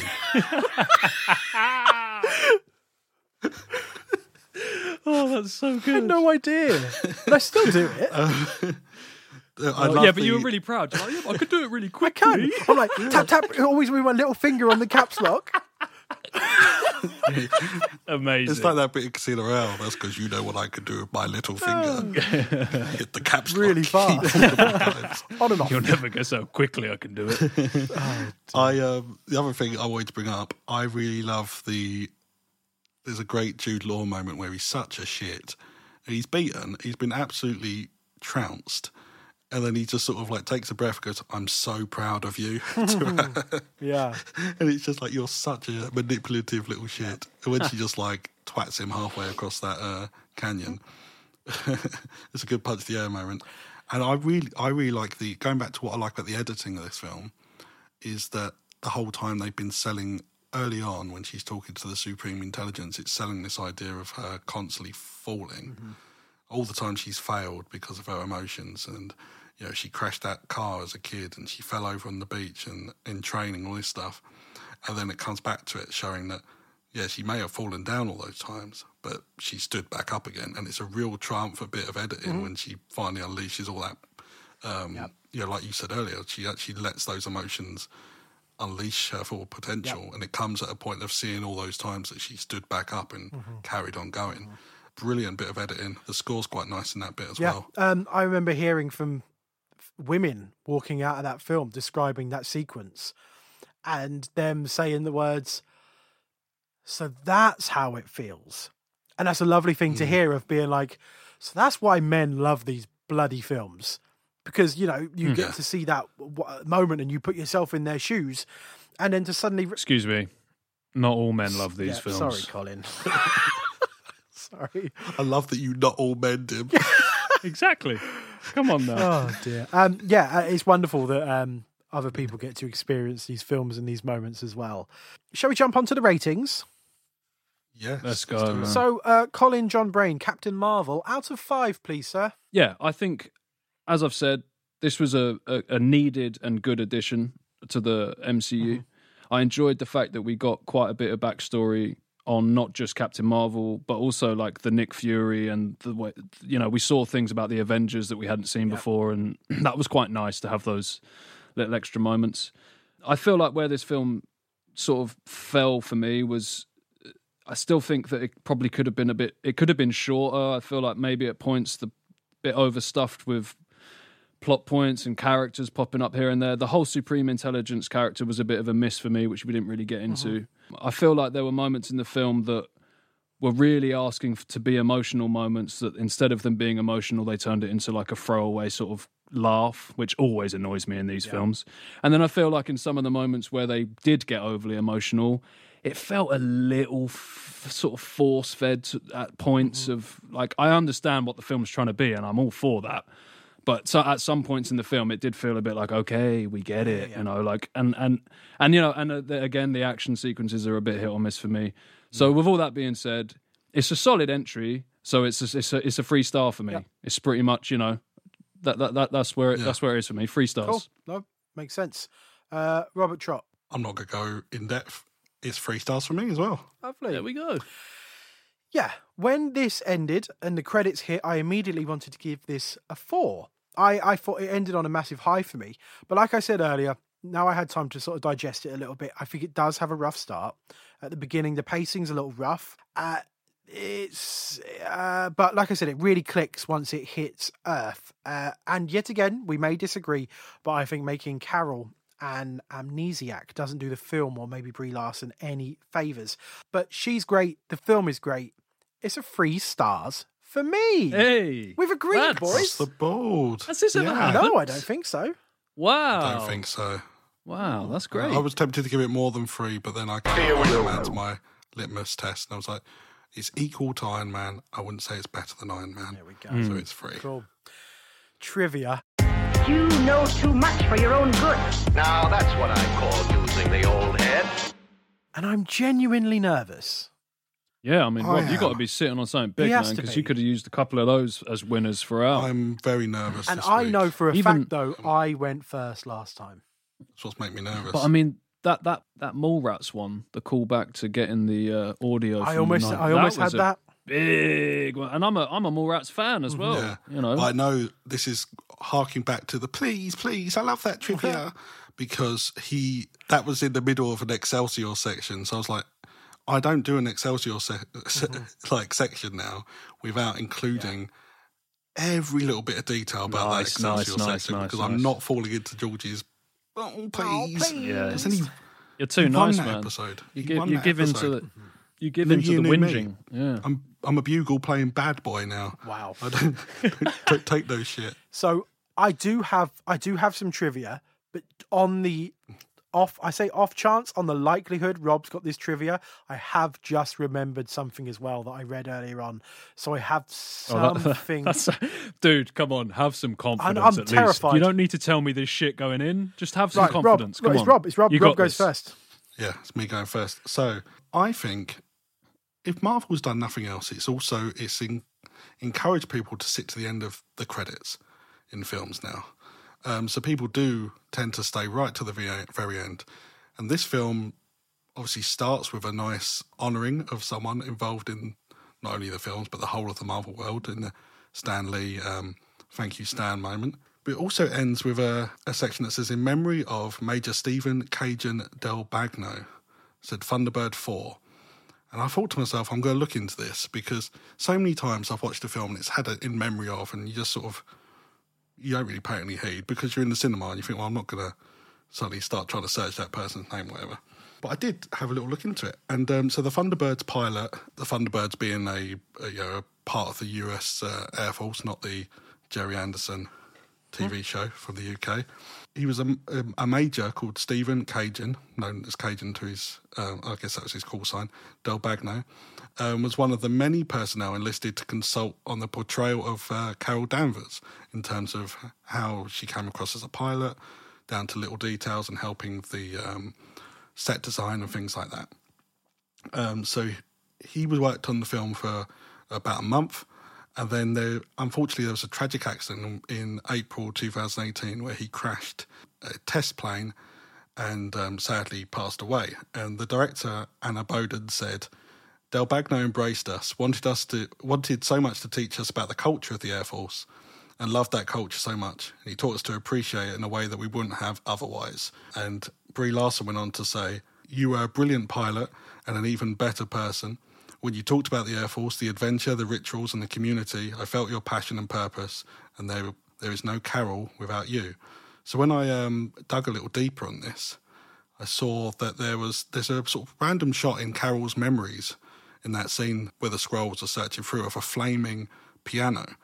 It's quite a surreal I remember image. that. I remember that. Yeah. But looking into it, so that's part of US sort of Air Force tradition, that if a pilot passes away at their funeral, there'll often be a burning piano as part of, it goes back to like early days of flight. So that was put into the film after he had passed away and as another way to further honour him. Holy shit, dude. That's good. That is a good trivia. I like that. That tugged on the heartstrings. Nice little, I like that a lot. Nice little, Easter egg in the movie that did stick out to me because I love that. I mean, the image of a burning piano is quite the sight to see. Striking, so that did stick with me. And now to know that is all because of that man that is... that's nice. I like that. How you feeling, George? Fine, mate. Feeling good, Confident. Mate? Yep. Let's go. Yeah. Ready? I'm good, man. I'm Fuck ready. your pianos. Right. Wow. So in the film, Carol visits a bar with Nick Fury called Pancho's, where she hits the sets the jukebox alight, and she has some more memories and flashbacks in that bar. That bar, like I said, is called Pancho's. Now, Pancho's is named after a real bar set in the Edwards Air Force Base in the Mojave Desert called Pancho's Happy Bottom Riding Club. Now, this bar was owned by Pancho Barnes in the 1940s, and this was a woman. So very uncommon for a woman to be running a bar in the 1940s, especially one anywhere near an army base as well. Now, Pancho Barnes, she was a female, keeping on the theme here of aviation, I guess, was a female aviation pioneer. She was an Air Force pilot, but not only that, when she wasn't doing anything with the Air Force, she was a Hollywood stunt pilot. Now, famous female pilot as well, Amelia Earhart, she was once the record holder for the top speed ever to be done in an airplane. Pancho Barnes, she beat that record. So, they were left with no other choice but to name this bar Pancho's in order to pay tribute to this inspirational and ridiculously brave woman, Pancho Barnes. Oh, man. You guys have really put me in a bad spot there, haven't you? Come on now. So who am I going to insult here? Women or dead pilots? Who am I insulting? Who am I insulting? Which dead pilot am I insulting? Yeah.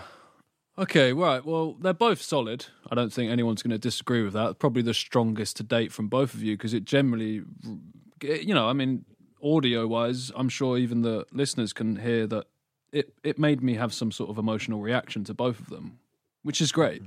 Doesn't leave me with an easy choice, though, does it? I must say, Rob's was maybe I liked how he really gave me an idea of how passionate this man was on set. And I feel like if he wasn't involved in this film, and also I love the fact that as much as I shit on all these films of being like corporate bollocks and they're all about money and stuff, it's nice to know that they do actually put in the time and effort to get. There's always passion legit. involved, Yeah, to get legitimate people in that are going to, try their best to help out while they can and sort of educate people in what they need to know.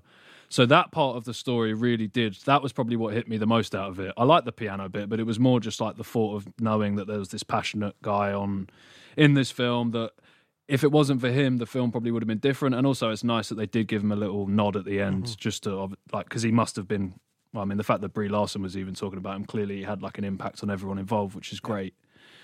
But then yours is cool as well because they also played homage to her by having the bar. But can you say Pancho again? Because you said it a lot of times. Pancho. Rob gets the point. Yes, in your face. You didn't say Pancho with enough enthusiasm. Oh, fuck off! Then, Was mate, that the designer? You also said Amelia Earhart. Yeah, I think it's Earhart. It's Earhart. I wasn't going to pull you up on it, but it's Earhart. And I think, there's enough men out there dishonouring women, George, so I thought you don't deserve it. Came across a little sexist at that point, so I thought, Brilliant. Rob gets the point. Fantastic. No, that's all right. I got this. I was torn between two bits of trivia, and I asked this is how tense it's getting with the trivia and how close we're getting to because we're capping the points at the end of the saga, aren't we? Yes, we are. Then we start and again. We're starting afresh. Oh, that's crazy. That's coming up. I know. So I asked my wife, I was like, I've got these two bits of trivia. What do I go with? And she was like, oh, but depends what mood Colin's in, because he might not want to hear this, but he also might want to. But what if George says this? As if there's even that much thought There is. involved. This is how deaf is. And we got to a point of not knowing what one to go with, and we just asked my son. It's like, do we go with this or this? Oh, now I'm even happier that I chose it then. Do you want to hear what the other one was? Because I think you'll like it. This isn't me showboating, but I think George will also like the fact that we're getting to this before we can't get to this. I want George to hear it anyway, yeah. I'd like to hear it too. So, in a press junket, it was sort of like in the build-up to Infinity War, Don Cheadle... Pre-Larson, you could say. And pre-Larson. Oh, come on. He hasn't said anything since he lost the trivia. Brilliant. He comes out with that. And the amount of shit he's given me this whole episode of, another pun, is it? Average intelligence. Shit. Yeah. Comes out with that one. Don Cheadle and Mark Ruffalo are sat in a press junket, and someone said, so there was pretty high stakes. I think it might have even, I can't remember what film it was for, but it might have been in the run-up to Infinity War. Mark Ruffalo turns around and goes, that's nothing. You should see the next one. Everyone die. And before he can finish his sentence, Don Cheadle goes, dude, and stops him. And this is all available. We won't necessarily show you it online in case it links you algorithmically to other things. But at the end of that, he says, Barry's going to be mad, isn't he? And I always thought, who the hell's Barry? So turns out Barry is Barry Curtis, the security guard who was outside the Blockbuster and had a brief scene with Carol Danvers. He's actually the head of Marvel Security, and he's in charge of trying to, amongst other things, keeping these leaks under wraps. And he auditioned for the first time ever, to be the security guard in the Blockbuster. So that's my other trivia. But I just like the fact that Ruffalo's at it again. Yeah. He's known for that by now. He's not great for it. Right, so we're going to do a very, very, very quick pre-Vengers, because Colin knows, everyone, don't worry, that our next episode is Avengers Endgame. So, before we get onto that as well, let's very quickly discuss the post-credit scene for this film. So, in the post-credit scene, set just after the snap, the activated... Just when you thought it was done. Just when you thought it was done. There's another bit. Just when you thought it was Danvers. Carol Danvers. Come on, man. That was weak. That was low. Not as good as Pre-Larson. Set just after the snap, was good. the activated pager is being monitored by the Avengers when Danvers suddenly appears looking for Fury. 2 questions, Colin. 1, did it give you goosebumps? And 2, have you ever been given goosebumps by any moment in any of these films? I've got the same answer for both. He doesn't need to answer, does he? Yes. I think we all know what the answer is to that one, mate. Okay. But excited to see. I'm not even going to say it. Excited to see what Carol can bring to an Avengers movie. Most definitely. Good. Colin, would you like to know an IMDb fact? Keep them coming. IMDb fact. Brie go. Larson said that this was her first day on set when she did the Where's Fury moment, so she'd never been on screen with any of the others. And in fact, she wasn't on screen with any of the others that day because she did it on a green screen and wasn't acting opposite Bloody anyone. hell. So she had no idea what the Where's Fury bit was all about until so the we film was still released. yet to see them actually physically in the same space on screen. Oh, Barry was definitely in on that. He was like, "We'll keep this all stum. No one will know." So, yeah, it's no secret that the next film is Avengers Endgame. And yes, yet again, everyone, we are all getting together to watch it. Yes. So let's have a tiny little PreVengers chat because it is getting late. Now, Colin, you are almost in the same boat as what we were prior to Endgame because Disney and Marvel were very, very sneaky here. For months before the release of Endgame, they didn't even give us the trailer of the film. We just knew it was an Avengers film, and there was so many theories as to what the title could be. They only gave us a trailer right at the last moment. And it's not spoiling anything at all, Colin, because you know Tony Stark's somewhere stranded in space right now. The trailer was literally Tony Stark delivering a couple of lines almost as like a monologue, and the trailer pretty much ended there. So it's pretty much the most expensive film of all time, maybe at the time of filming. And they barely gave us a title until just before the release of the film. And they had 22 films worth of trailers exactly, for it. yes. So then, Colin, any prediction as to what the hell Endgame is going to be?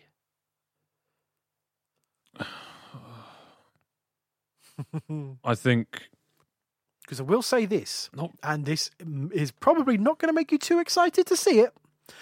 The film... Don't say anything, George. No, the film is... all right, the film is long. I almost said the length. Oh, well, I gathered that. But that's fine because, dude, we watched the last one together and it was long and I didn't feel long because we were all chilling and this together is and it was again a fun film. So. By Marcus and McFeely and the Russos. It's the same team. Okay, well, that I mean, I'm always pumped up to see what those guys are doing. Prediction-wise, I mean, I would hope that the audience, well, not the audience, me at this point, I think I'm probably the only person who hasn't seen it, but I hope that we'll get some answers as to what the hell is actually going on with the result of the snap, whether that be we see the 50% of people that are still around and where they're trying to pick up the pieces, maybe. I gather that would be a part of it, and obviously with Captain Marvel coming in, because at the end of Captain Marvel, it did come up saying Captain Marvel will appear in the Avengers, return in right? Avengers Endgame. Yeah, return. Yeah. So she's coming down. So I gather that's at least going to be one of the plot points. Will be her meeting up with the guys we saw in the post credit and that. But if it's a Russo thing, there's probably going to be like 3 or 4 plot lines going on that we're kind of bouncing between, and maybe they're all sort of come together at some point. I hope we get a little bit more of a understanding of what has actually happened to the people from the snap that sort of we saw dissolve. Because I still don't buy that they're dead. So I feel like that could be a part of it. But to be 100% honest with you, this is the only time I've ever put any thought into what's happening. So I'm just completely spitballing from my brain right now because I haven't thought about it at all. And I actually kind of like that. I try not to think too much about them because that's why even if I wasn't watching these films and films in general, I don't like watching trailers.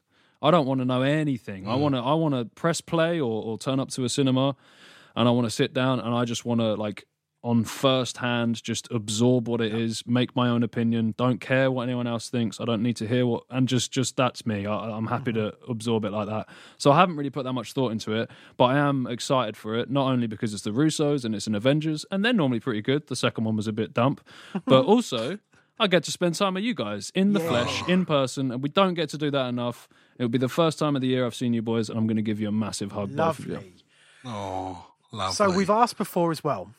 But are we going to have a new villain for Endgame? Is Thanos still going to be the villain? Because I hadn't even thought of is he even a threat now he's sort of completed his mission? So are we going to get like a new villain now introduced, or are we still going to go back to Thanos?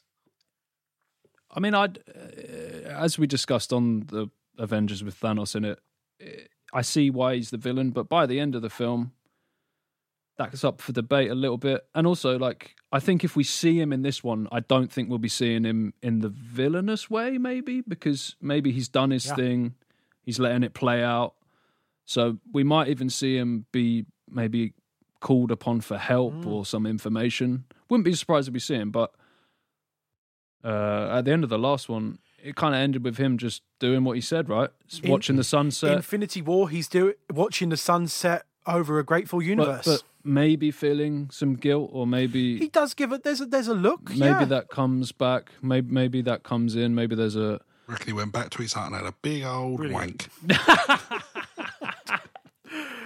Oh dear. But I mean, I don't know, man. Like to be perfectly honest with you, everything that's happened after Infinity War, like, I don't even know if we need a villain. Does that sound weird to say?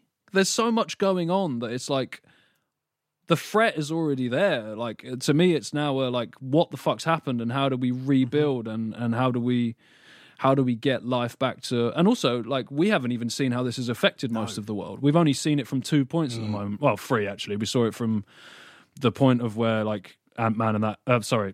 Ant-Man disappearing. We saw it at the point of those guys. We saw it at the point when Nick Fury's got the pager with, now we know it's Captain Marvel's logo on it. And we saw it from the point where the snap happened. It's not that many points. I might have seen some bits on TVs and stuff, maybe, like, and stuff. But so I feel like I don't know if there'd be a villain. Definitely. Very interesting. So, Rob, help me out here as well. Let's discuss who's still alive. So we've got a lot of the OGs still about, haven't we? Yeah, you got your Black Widow. You got your Scott Lang in the Quantum Realm. You've got your Rhodey. Yeah. You've got your Rocket Raccoon. Nice. You got your Nebula. Nebula is Tony. With Stark in space in the middle of nowhere. Yeah. In that neck of the woods. Okay. You've got Thor, who else have we got? Hulk. Thor, Hulk, Steve Rogers, Cap. Yeah, Cap's my boy. Oh. He's still about. Fun fact to notice about Captain Marvel. Sorry, going back a bit. Nick Fury's birthday on his ID was the 4th of July. Also, the same birthday as Captain America. So then, also from when we saw that post-credit scene from Infinity War and we saw Nick Fury get his pager out, was he being affected by the snap at that point? Yeah. I know he was. So, okay, cool. Because he goes mother, and then that's floats away. Yeah. I remember now. So, who knows who's left? So, we lost a lot of people. So, Colin, are we going to lose any more? Oh wait, we've still got Iron Man to go at some point, haven't we? Oh. I'd completely forgotten about the fact that he even dies in this. That's the thing about these films. That's the thing about these films, because you kind of move away. You move on from that, like, because we've just done Captain Marvel and Ant-Man. It's like I've kind of already forgotten about Iron Man completely. I mean, we could see the death of Iron Man. I mean, the only reason I'd say maybe is because it is an Avengers film. And it's like, I'm sure by this point, even though the one we've just spoken about sounded like it did really well at the box office, I'm sure that everyone involved is aware that Avengers are the one that probably gets the most casual of casual people to go along, because it probably feels like just another Avengers film, let's go check it out. So I can imagine there's going to be some heavy hitting parts and potentially some deaths. Wow, even more. I mean, I don't necessarily want to see it, if I'm honest. I'd rather see them, like, start trying to rebuild this world and maybe even try and figure out how to get some of these guys back. That I don't know if the dissolving means they've dead still. That hasn't been confirmed by anyone. So maybe there's a way maybe the mission is... We've confirmed it. They're dead. I don't believe you guys. As soon as we get this podcast rolling, the trust goes out the window. I'm sorry. Fun fact about Avengers Endgame. So as George sort of alluded to, we barely had a trailer beforehand, but we barely had a title before it came out. That's crazy. So before it came out, it was just mainly known as Infinity War Part 2. Oh. And then the Russo brothers put out a tweet, and they said the Avengers title has been said twice in the MCU so far. Oh, Doctor Strange said it, right? And it was said one other time in a different Avengers film. Okay. Someone else said the words Endgame. So I think Strange is going to be a big character then. Is he even still about? Strange died. Oh, come on now. He's not. So just gone. before He knows about just Endgame. before he gave Thanos the Time Stone in order to save Tony's life. No, just after, Tony said, "Why did you do that?" And he said, "We're in the end game now." Ready for a couple of listener questions? Yes, I but was worried about some of these listener questions because they sounded a little No, spoilery. I've edited some of them. Yes. Edited. So okay, quick theory. quick theory. I love. God. Yes, I'm all up for a quick theory. Quick theory. Doctor Strange, he knows shit. Let's be real. If he's talking about Endgame, he knows what's Remember, going on. he viewed 14 million scenarios. That's it. And one He knows of them, how to aggravate an asthmatic. That's yeah, what he knows now. he's going to be big. I think he maybe is the answer to a lot of the questions of why is this going on and how do we get it to that one that's okay, or how do Colin, we, I think you're whatever. excited. But anyway, carry on. Not excited, mate. I'm just throwing out theories. You asked me a question. I'm trying to give you some good answers for the listeners here. George, I'm keep it sorry, under- I keep it almost- under yep. wraps. I am, dude. I'm excited to see you two. okay, I'll take That's it. I feel like there's a moment in which George is going to have a banner moment, and he's going, "That's my secret, Colin. I'm always hyped." Like, you just have to. What you're doing is holding back the hype at all times, and then I mean, when you start, Colin that's is- when you yeah. hulk out and turn into. it's going to be great seeing you guys at the weekend. Yeah, I'm looking forward But- to just chilling and. It's going to be very embarrassing for myself, I'll be honest, because Why? I find No, don't say, many don't say it. parts Don't say many anything. parts of this No, film very shush, emotional. shush, George. Dude, you don't have to. Fucking who cares? You can cry. Oh. You can cry on my shoulder. I'll give you a cuddle. I don't have to feel embarrassed about it. Many moments. Right. Maybe once you've gone through the first box of tissues, I'm like, come on, mate, you're taking the piss here, you fucking know? grow a pair. Right. So, first question from Depends what he's doing with the tissues. Yeah, from well, that's afterwards, boys. Stew World Order podcast.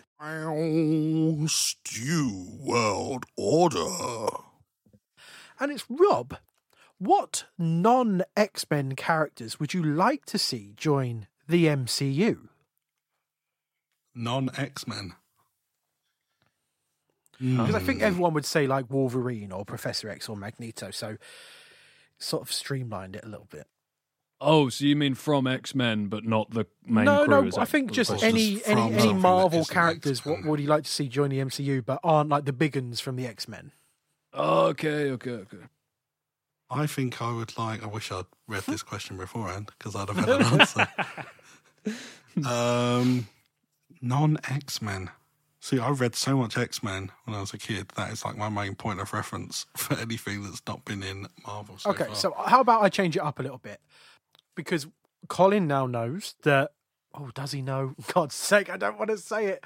No, I don't even want to do it. I don't even want to risk it. I think you guys have mentioned that they've got the rights to X-Men now, or Wolverine's coming back. I know that from There you the go. That's it. So you know Deadpool Wolverine reveal. and Deadpool. Yes, that was it. Yeah. You know Wolverine and yeah, Deadpool are coming back. Is Deadpool going to work in the MCU? Maybe ask both of you that. I think we should answer Stew World Order's Well, question first. I was kind of thinking like, oh, I'd like to see Deadpool. But then I thought, would he work? And Also, from the first PreVengers chat, I think it's only fair that Rob has to give everyone a jingle as well. I mean, let's be honest. I know, but it's late. All right, fair enough. We'll do a personalised one and we'll put it out on socials. go. I'll film Yeah, Rob I'll doing do it it. at the weekend. I think I'd like to see Doctor Doom. Doctor Doom is my answer as well. Doctor Doom. One of the more interesting and important to get right villains. Yeah, I'd like to see Doctor One of the Doom. biggies, isn't he? And yeah, we've yet to see him. Colin, should I ask you that question? Do you have any like characters? Dude, I don't even know No, half I the thought X-Men. no, so, no. Okay, that's fine. So, I've also slightly adapted the next question. This is from Martha Persdatter. Martha, Martha Perstatter. And she says, Colin, who is your favourite Avenger and why is it Wanda Maximoff? So, obviously, Martha's favourite Avenger we got a fan, is Wanda, rest in peace. But you obviously, at the end of Infinity War, said Thor was currently your favourite character. Does that still stand? Still stands. Thor is the man now. Good. After was it Ragnarok, the last one of the so standalone Ragnarok Thor was films his we last watched? standalone, but he was also pretty badass in Infinity Oh yeah, War. well exactly. It's the combo. It's the 1-2 punch of Ragnarok and Infinity War. Where if he doesn't rock it up there on the top of your tables, then obviously he's got his new weapon now, the Stormbreaker. Yeah. But then we also I remember us discussing, is the snap partly his fault because he threw that axe straight into Thanos' shoulder, I think, and Thanos delivers that wonderful line, "You should have gone for the head." I love that moment. Yeah, but we discussed this on the last pod. Let's not start pointing fingers at the guys. I mean, Thor's the man. Captain America's the most boring of them all. That's about all that matters. From thoring to boring. And the last question from Nerdstalgic Podcast. Nerdstalgic Podcast. It's a little geeky thing in the past. Asking, and this is an interesting one, Colin, what's taken you so long to watch Endgame? Now, I thought this is maybe a question for newcomers to the pod. Do you want to maybe quickly remind our listeners as to why you're so behind on these films on the MCU? Okay, yeah. The reason I'm so behind on these films is because I sort of started watching them as they were releasing way back in sort of the late 2000s. It was 2008, wasn't it, Iron Man? And as I didn't even really know what was an MCU or what was a non-MCU, what was a DC or whatever, but there was just a lot of superhero films coming out one after another. And at this point in time, I had a Cineworld card, so I was heading to the cinema quite a lot. And to be perfectly honest, I got bored of them pretty quick. I got so bored of them so quickly that I went, fuck this shit. I don't care about any of this anymore. And then, to cut a very long story short, I moved over to Malaysia and I started working in a studio over there, and I was, didn't have time for the cinema. I came back to England and I've been focused a lot on other things since then. And my film life has almost dissolved as if someone has snapped their fingers. And the only reason I am watching this film, and it's not the fact that it's taken me too long, it's taken George and Rob to make a damn podcast to make me sit through and watch any of these films. And I'm not lying when I tell you that I know, I knew nothing about these films, and I'm pretty sure if you go back and listen to the old episodes, you can definitely believe me on that front. So that's why it's taken me so long, because I don't even remember a time when this came out. Like, I'm so far removed from anything Marvel or I've only just started getting spoilers for things, and that's because we've been making a podcast about it for a year, and now there's a part of my brain that actually starts to pick up on those things, whereas beforehand it just went straight through them as if they were nothing. Just before we say our goodbyes, I've just suddenly remembered, what did Stacey think of Captain Marvel? Oh yeah, no, she thought it was cool. I think I asked her for a star rate and she gave it 3.5. Cool. So she enjoyed it. She was gripped, man. Like, it's so much fun watching someone who gets really into a film. But no, she was loving it, and it was fun. I'm gonna start watching them every week now. We're gonna start turning it into something, because I think one of the other reasons that I was starting to struggle with these films is because I was trying to cram it in my day of working, and and it would be like in the morning time, and I'd be getting up, and in my head, I've got all these other things to do, and I've got to try and cram this 2-hour film in. And it was almost like making me miserable as we were watching them. So I think it's important for me to try and make it a positive experience. And I'm also, as I've mentioned before, as the listeners will know, I struggle with switching off and relaxing. So I'm trying to make it more of it's more of a sociable thing, then. Yeah, it's more sociable, and it's more of a reason to me to be like, you know what? If I can switch off from life for a couple of hours and just enjoy watching with the people you love the most. I love it. Exactly. I think she might deserve either a segment and a jingle to get her scores, yeah, or a bonus episode. I'll try and get on it. a la Clay Train, and we go through all of her scores from Captain Marvel onwards. After we got she's a bit 5 of them. She's a little bit gutted, actually, that we're watching it together this weekend. I know. Because obviously we started with this. I'm like, we can start watching them together. And then we sit down and watch it. I'm like, I'm watching the next one with those guys. Well, after Endgame, you can watch the rest. Yeah. She said she's going to watch it. She did say she's going to give it another watch. So I'll see what she thinks to it. Would this be the first one you've watched twice, Colin, if you watch it again? I won't watch it again. No, I'll just... Sure? Yeah, I'm 100% sure I won't watch it again. I've lost count how many times I've seen it. I'm not hyping it. Right. Everyone. Dude, of course you're going to give it a 5. I mean, if you don't give it a 5, something's wrong. Who knows? It could be a shocker. It could be a If bad Iron Man film. 3 or 5, you should be giving all these films a Could 5. be a bad film. 0.5. 0.5. Everyone, thank you very much for listening. The next time you press play on an episode of Colin Brain versus the MCU, we would have seen Avengers Endgame at last. I remember when we released the first episode, God knows how long ago, and everyone saying, I can't wait for Endgame. We're finally there. Really? It's taken us a while. Okay. I can't wait. Rob can't wait. Colin is gonna watch it On the fence. Hey, I can't wait to see you guys. It's going to be fun, and it's going to be a big episode. Probably a 2-parter. Rob, say bye. Bye. Colin, say bye. Bye. Stay safe, stay well, stay nerdy. Next time we meet, let it be in peace and friendship. Hello, Rob here. So, got to the end of recording this one, and we realised not only had we not recorded the jingle, so I whacked them all back in, but we also had one from a listener whose handle on Twitter is Fertility Fun. And they said, I don't have a question, so can someone lend me one? So Rob has to sing a song about my username, please. So here we go, off the top of the dome. We got fertility fun, mixing eggs with sperm. And friendship. This is as far as you're going to get tonight. Such valuable stuff. All in a night's work.